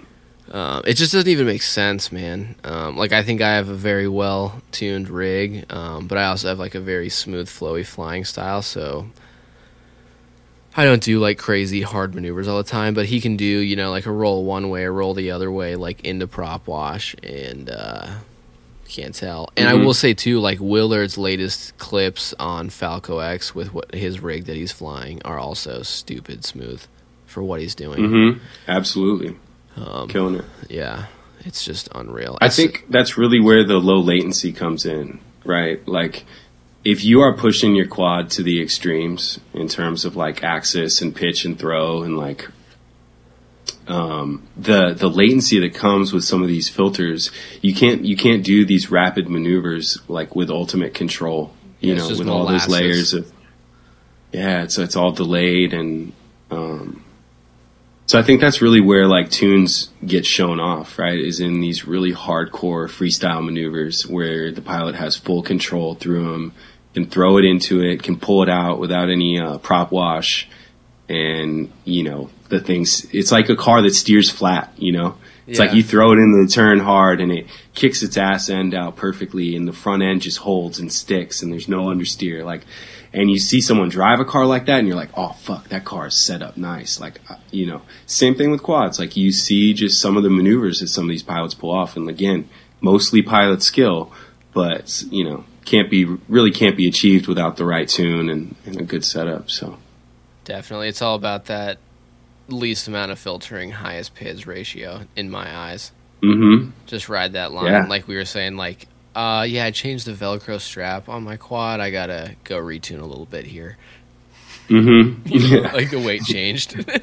You stick your piece of gum on the quad and it's got too much weight on it for those. I pins. Lost a foam footy and roll axle. Feeling a little weird right now. Yeah, dude. That was funny that day when you put those batteries on and the thing was just like sputtering up, and I was like, "Oh shit!" Yeah, shit's going south. And I also thought, speaking of Willard, I watched his prop video on the new S4 props, and I thought it was really awesome how he pointed out like how much of a difference the prop makes, and like how you almost like can't out-tune the mechanical side of something like that, you know? Mm-hmm. Like, that's so valid. Yeah. I'm sure there are props that are just not, you know, for some setups that are just not even tunable, right? Yeah, like, I think, you know, all the major prop brands make great props at this point. Obviously, I'm partial to Azure props now. I ran HQ for a long time, but I think sometimes people fuck up their motor and prop combo. Mm-hmm. Like, I don't think there's a wrong choice, like Gem Fan, HQ, whatever you like is your deal, whatever your flavor. But I think there is, like, you can fuck it up by, like, putting too heavy of a prop on a not torquey enough motor, or, just bad combos. Super fine balance. I mean, you kind of went from... I don't think you've gone one from extreme to the other. Right, without changing the motor, right? So you're running 2400 kV. I know you went from a 5.1, which is a pretty long and steep setup. And heavy. And like, it's a heavier prop. Yeah. And then you went to the Johnnies, which are short, low pitch. I'm about to try out some really high kV motors on those and see what that does. But I've been doing what you're doing with the 2400s. But yeah, like I mean, it's kind of the same net output, right? In terms of like maybe amp draw in the long run. Yeah. Low kV in a heavy pitch, and a higher kV in a low pitch, right? But low kV, low pitch, bro. Low kV, low pitch. I mean, I think 2400 kV with Johnny props is pretty low. Well, yeah. Like, that's and you set your yeah, and you set your throttle, your idle speed high, right? So when you do that, then at least you're not bottoming out on that. You got like that anti-lag going. Yeah, you got to keep those turbos spooled up. Got that 1.6 liter 3-cylinder just fucking cranked. Yeah, dude. And seriously, that low kV, low pitch setup when you're flying low to the ground gives you so much resolution, right? You could just stick it in there, like like grease it in, like a Friday night. That's terrible. That's terrible.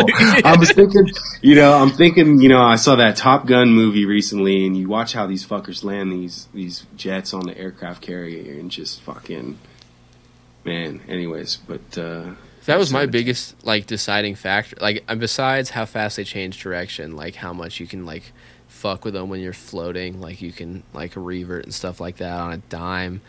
I think a really good way to connect freestyle lines is to just get low. Like, it keeps the viewer engaged. Like, if you split S a tree and then you got 100 feet, so the next thing you do, if you just catch that split S like 2 feet off the ground and hold it, the video's interesting. Grass is blowing by, terrain's blowing by, you're super low. It makes the video relative to its surroundings. And so, like, that was the biggest thing. And, like, I just, in my style, like, I don't fly fast. Like, even if I'm like, sometimes it looks like I'm flying fast, but it's just because I'm close to shit, not because I'm actually going fast. Yeah, it's the whole go-kart kind of idea, right? When you go drive a go-kart or a shifter cart, you feel like it's crazy fast. You might be going 70, 80 miles an hour, but it feels like 200. Yeah. Because you're an inch off the ground. Yeah. Like when I'm... Yeah. And some of the videos I send you that are like me practicing freestyle maneuvers like 100 feet off the ground. And you're like, nice, bro, nice, but why don't you get a little lower? But it's like, yeah, eventually. But totally, from a viewer perspective, right, like when you're way high up in the air, it looks like you're not even going anywhere. It looks like you're just like a kite up in the air. Yeah. But you might be going the same speed 3 inches off the ground, and it's like an entirely new like viewer experience, because it's just like shit. It's all an ass. Yeah, or like split S-ing, or like, like a tree and you're like just riding the edge of the leaves. That kind of shit to me is so much easier on like the Johnny props and like that style of super lightweight, low pitch prop. But it is super hard to catch the quad in a G out. You gotta like anticipate heavily. You're like taking a Miata out of a dig. Like, yeah. I mean, that idle speed helps with that, but totally, like, I almost smashed one right in the ground. It's like, pull up, pull up, pull up. Yeah, like the sensor warning. Yeah. Oh, man. Didn't, you don't have, like you're saying, like, you might even have to go full stick. That's the only situation I think I really go full stick on, is when I'm, like, diving down from something and I'm trying to catch the quad. But I will say, like, I don't... Like, for a while, I was, like, overcompensating, like, you split S under a bridge or something, and you end up over-throttling, and you almost, like, bonk the ceiling of the bridge or, like, the underside. Getting used to that with the low-powered setup was kind of weird, because with the high-pitch 5.1 setup, like, I could just, like, blip the throttle, and it was just, like, hockey stop, it felt like. It's just like, and I would catch it. Whereas with the Johnny props, I really have to like halfway through that dive, I'm starting to get into the throttle. Mm-hmm. Like, here we go. Yeah. I mean, all the technical stuff, like doing a knife edge through the tree gap or something like that, where you're trying to go right between some branches. Like with any high pitch prop, as soon as you go 90 degrees, you're going to be pulled one direction, right? Yeah, you can't make like micro adjustments. Yeah, you kill the throttle, those motors are still spinning. With a high pitch prop, it's going to pull you a little bit. Yep. So I feel like you can, I mean, it's that fine line, right? With the idle speed too. Right, I remember you were saying like dive in a building with a higher idle is kind of a challenge because it keeps pulling you away from the building. Yeah, you got to like over dive. Like you got to be like your thrust vector. Yeah. Just love saying that word. Thrust vector. You got to be like almost pointed at the building a bit, like completely upside down, like leaning towards completely upside down, not just vertical. Yeah. Which is it's also sick when you do like if you do a 90-degree barrel roll as you're diving, so then you kind of get sucked back towards the building and then flip it back around, you know? Yeah. Like if you're diving like an elevator shaft or some shit like that. Yeah, just keep rolling. Like, oh, I gotta hit this side. Oh, I gotta hit this side. Dude, it's kind of what Tommy did with the Chernobyl. The Duga dive. I was just thinking that. Yeah, I just kept rolling. Which is funny too, because I feel like in 2015. When like we switched from Simon K and air mode came out and stuff like that, it seemed like the trend was like, how slow can I get my motors to spin in the air and still hold orientation? Mm-hmm. And now, like we were saying on the phone, I don't even think I really get 100% out of throttle for most tricks unless it's just like a straight snap roll.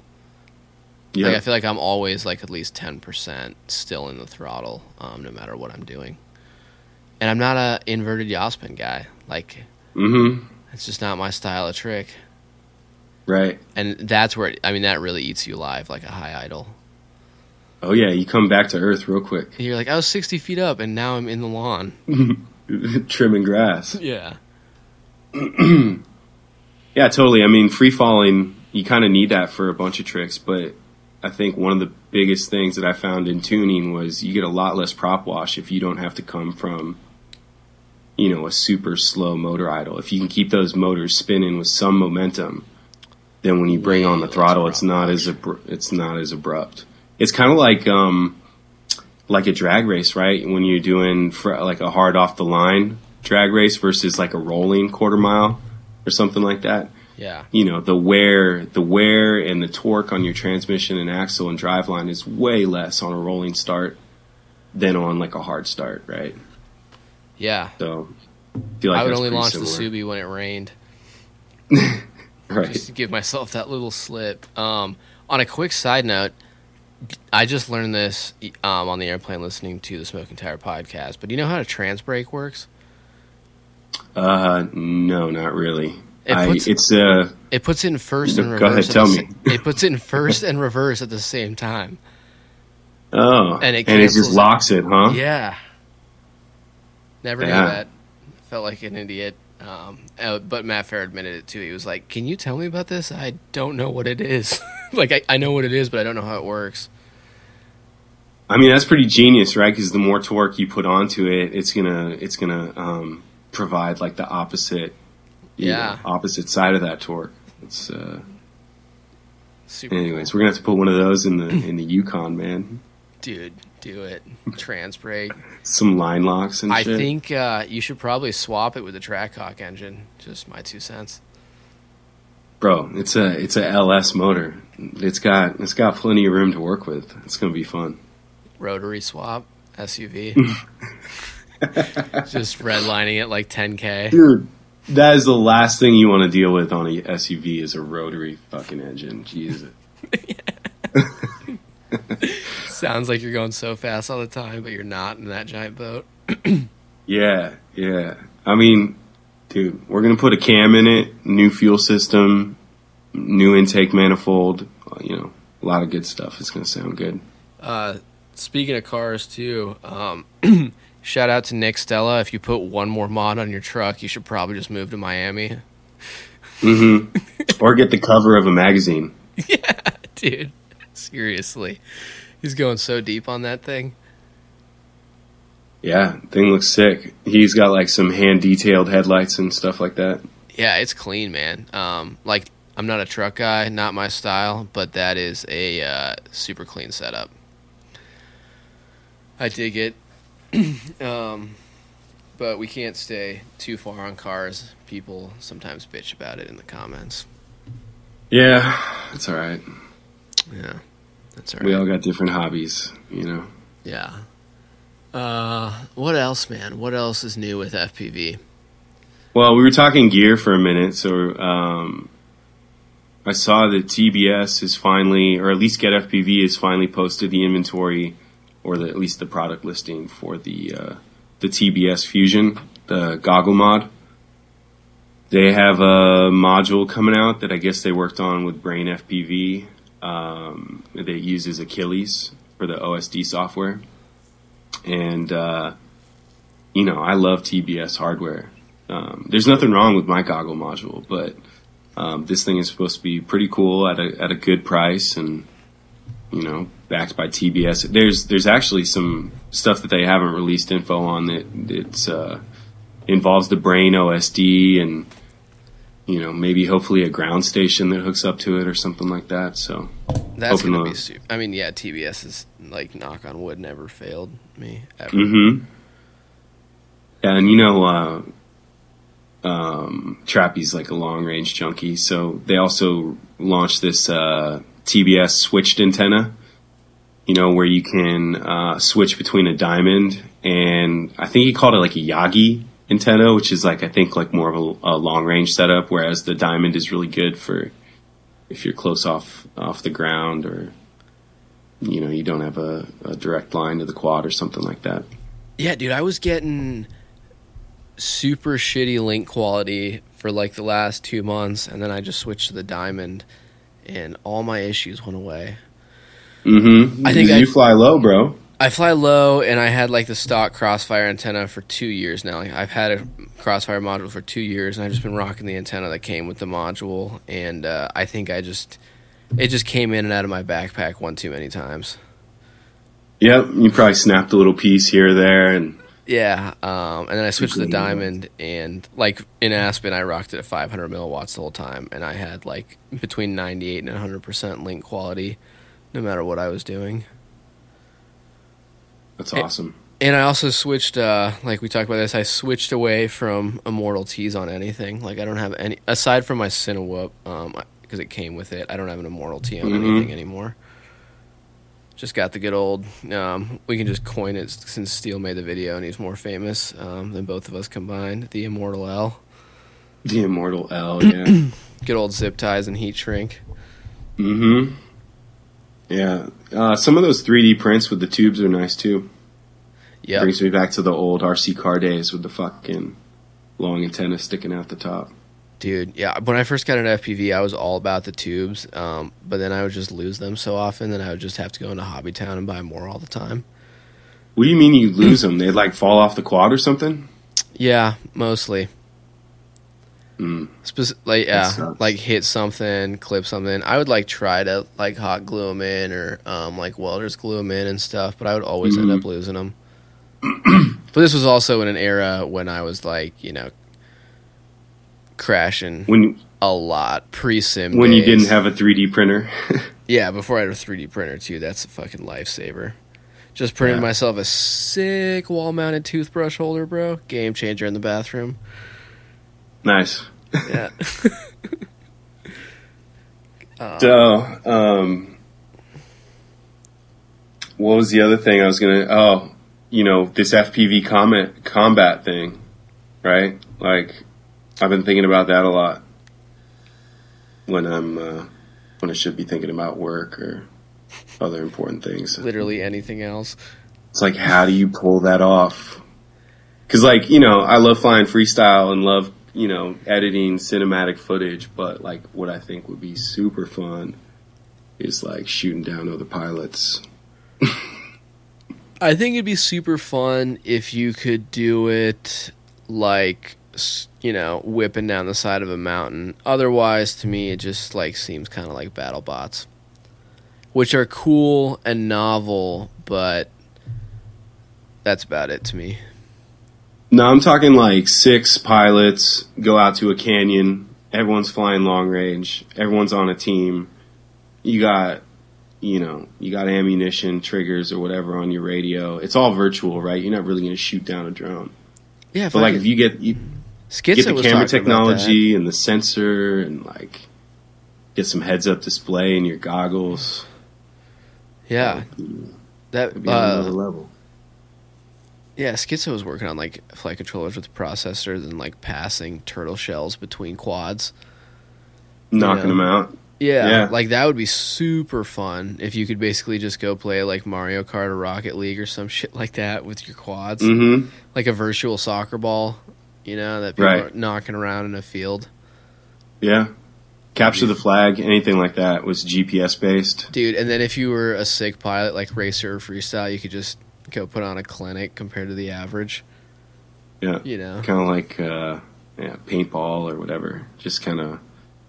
Another element of like group flying, because when I'm flying freestyle and doing anything, it's like for me, right, where I'm not competing. That's why I don't think. Yeah, it's part of the reason I didn't want to get into racing, and probably why a bunch of people don't want to race is like there's just a competitive element. I don't know, just instead of a release, right? But if you can go out there and not have to fly through a gate and do some crazy combat shit. Yeah, you just murk people. Mm-hmm. In the meantime, we'll just use Roman candles. Yeah. I'm trying to think of what other gear I've seen lately. Oh, that's something I didn't mention. I flew 5S all weekend, which was crazy for the whole shoot. I've had 5S packs for a while, but I just never. I just had them on storage charge for 5 months, basically. I'd fly them here and there, try some shit out. But I gotta say, it was awesome on 1850 kV motors on the Johnny Props, which is again underpowered. I would go with a slightly higher kV if I was trying to get something a bit more crisp. But for efficiency and shit, I was getting. I think my longest flight up there, I think when I did the flight, it was 9,000 feet, and I got 4.5 minutes on a 5S 1350, and I was in a hover and flying chill for a part of it, but still just a lot of airtime, and it opened up a lot of opportunities, especially in that setting, just being able to park it for 30 seconds and not really lose, on the 4S up there, I was getting 90 seconds to 2 minutes. Dude, that's great. Yeah. And I also that's so much better than having to swap every 2 minutes, right? Yeah. And there was one where I just had my quad plugged in for 10 minutes. I did 5 flights, had it plugged in for 10 minutes, did 45-second flights each time, left my quad plugged in, turned the GoPro off, turned it back on. And that way I was just always ready to go if someone was okay, we're ready. Mm-hmm. You're really testing the heat on that VTX, huh? Yeah, I only had it at 600. I didn't have it all the way up. So it was, cool. It was warm, but like Trappy said, they test that shit at 1,000 with no antenna. So I just kept thinking of that. Mm-hmm. Awesome. What was I going to say on that front? Oh, and then on my OSD, I switched from having the overall voltage to just the cell voltage. Mm-hmm. I used to run the full battery voltage, and then I just switched to the cell. And dudes, I feel like that's what everybody does. I feel like I know less people that run the full voltage, and it's so much easier to keep track of when you just have the cell voltage. Felt like a klutz for not doing it sooner. Yeah, I think especially if you're going between different size packs. 6S, 5S, 4S. It's just easier to wrap your mind around it. Yeah, I'm not around it rather than what the fuck is this? Okay, I need to land at 18.5. Oh fuck, I mean 14.8. Oh fuck, I don't know. So what do you land at? 3.6? Yeah, 3.6 every time. Cool. But it was also a lot easier to gauge. When I was doing these super repetitive runs, I could be okay, that run is going to take me 0.08 you know, out of the battery. So I'm gonna I could do this run. Like I'm at 3.8. I can do it 2 more times, and then I'm done. And I feel like it's maybe it was because I will say that like the Flight 1 OSD and stuff like that has never really impressed me. Like it does its job, but I felt like the Beta Flight with the Radix and the Hobby Wing, I had a way more accurate and consistent read, less sag. It would just like trickle down consistently instead of like bounce around a little bit. Like the Flight 1 has never failed me. It just seems like it's not quite as locked in out of the box. Right. Yeah. Cool. What other stuff came out? I think there's a bunch of new cinematic drones coming out, right? Like I think we talked about the Air Blaster one. I saw that Skyberries is working on a Rebel one, and then I saw the Ethics little Cinewhoop with like the half ducted fan. You got the iFlight one. I mean, it seems like it's kind of a buzzing little part of the industry. Yeah, the Ethics half ducted one I think is sick. I ran half ducks for a while, and it's like 75% safe. You could definitely still like get someone's clothes caught up in it, or like tag them if they like you hit like a finger or something like that. More so than like a Cinewhoop, like a Squirt or a Mega B. But I think I think the pro is it's not as much of a brick in the wind. Like it's got less drag. It's just a bit more aerodynamic. You can fly it more aggressively. The downside is it isn't fully ducted, and I will say that I had noticed a power increase with a ducted setup. Especially a power increase? Yeah, like I didn't notice it much when I first got the Mega B and I was running the stock Mega B ducks, but then I printed off some of the V1 Squirt ducks, and the gap between the prop and the duct was so much smaller than the stock Mega B, and I just got more power out of it. Really? More ducted fan vibe than like a prop with a guard. That's really interesting, man. That's cool. Yeah. I wonder what the like aerodynamics are, as you and Skyberries might say, the thrust vector. I wonder how that's handled with the, I wonder when you kill that air gap if it actually creates like a vacuum with more thrust. I would think so. I would think it'd just make it more efficient. Yeah. Less wasted space. Like, imagine a little turbo scroll wheel with like a big gap on either side, Mm-hmm. You'd just be like, what is going on here? Yeah. What size props go on there? 3-inch. Like 2. Okay. Just normal 3-inch props? Bullnose 3-inch, which was one of the selling points of the Mega B for me, was that you can just get props for it. Like it came with props you didn't have to cut, and I didn't want to deal with how inconsistent cutting my own props would be. Or getting a Dremel. I'm a non-Dremel owner, and I didn't want to drop like $60 just to cut props. Yeah. And I mean, you can still fuck up the balance on them even when you cut them like that. Totally. But I thought HQ dropped some props that are like... I believe they did, like, meant for that. And I think with the, like, Cinewhoop style and, like, just how it's, like, a little underpowered and overweighted, the propensity for hot motors, like, is high. Like, I was reading some threads of, like, people building squirts, and one of the most common things I saw was hot motors. Interesting. Yeah. I should take the ducks off and just fly it and see, though. I wonder if it's, because I got the V1 Squirt and I haven't built it, but I think if you took the ducks off, it would be pretty flexy, Yeah, that's true. The arms are so damn thin. Yeah, and it's like, I feel like the ducks are kind of needed to reinforce the arm a bit. Yeah, add some rigidity. But I got a sweet X-Hover 3-inch frame I'll send you, man. Thing does not need any ducks. It's like one of those that goes like 90 miles an hour. Yeah. Dude, I think 3-inch is a great platform, especially for Cinewhoop and for like stepping up to a 5-inch. But I don't think I would fly like a freestyle 3-inch quad. Why do you think I offered sending it to you? Yeah, like it's a great stepping stone. It's not as heavy. It's got less inertia. Probably won't break as much when you break it. You probably don't have a GoPro on it at that size, and you can really get the feel for a quad. But, dude, 5-inch is just that damn sweet spot, man. For the GoPro, yeah. For the GoPro, I mean, maybe, and I think also just, like, for the combo of, like, power, wind, you know, like, all these things, it just works the best. It's a sweet spot, yeah. Yeah. I don't have an HD camera on that 3-inch, but I built a couple of them. Tyler has one of them, and he put a session on it. And, dude, flying that thing with a session on it is like driving around a lifted Jeep, like with an 8-inch lift, you know what I mean? Yeah, and the same gears in the transfer case. Battery on the bottom, like GoPro on top, and it's 3-inch arms. And dude, you remember when I put the session on the Mobula HD? Right. Oh, yeah.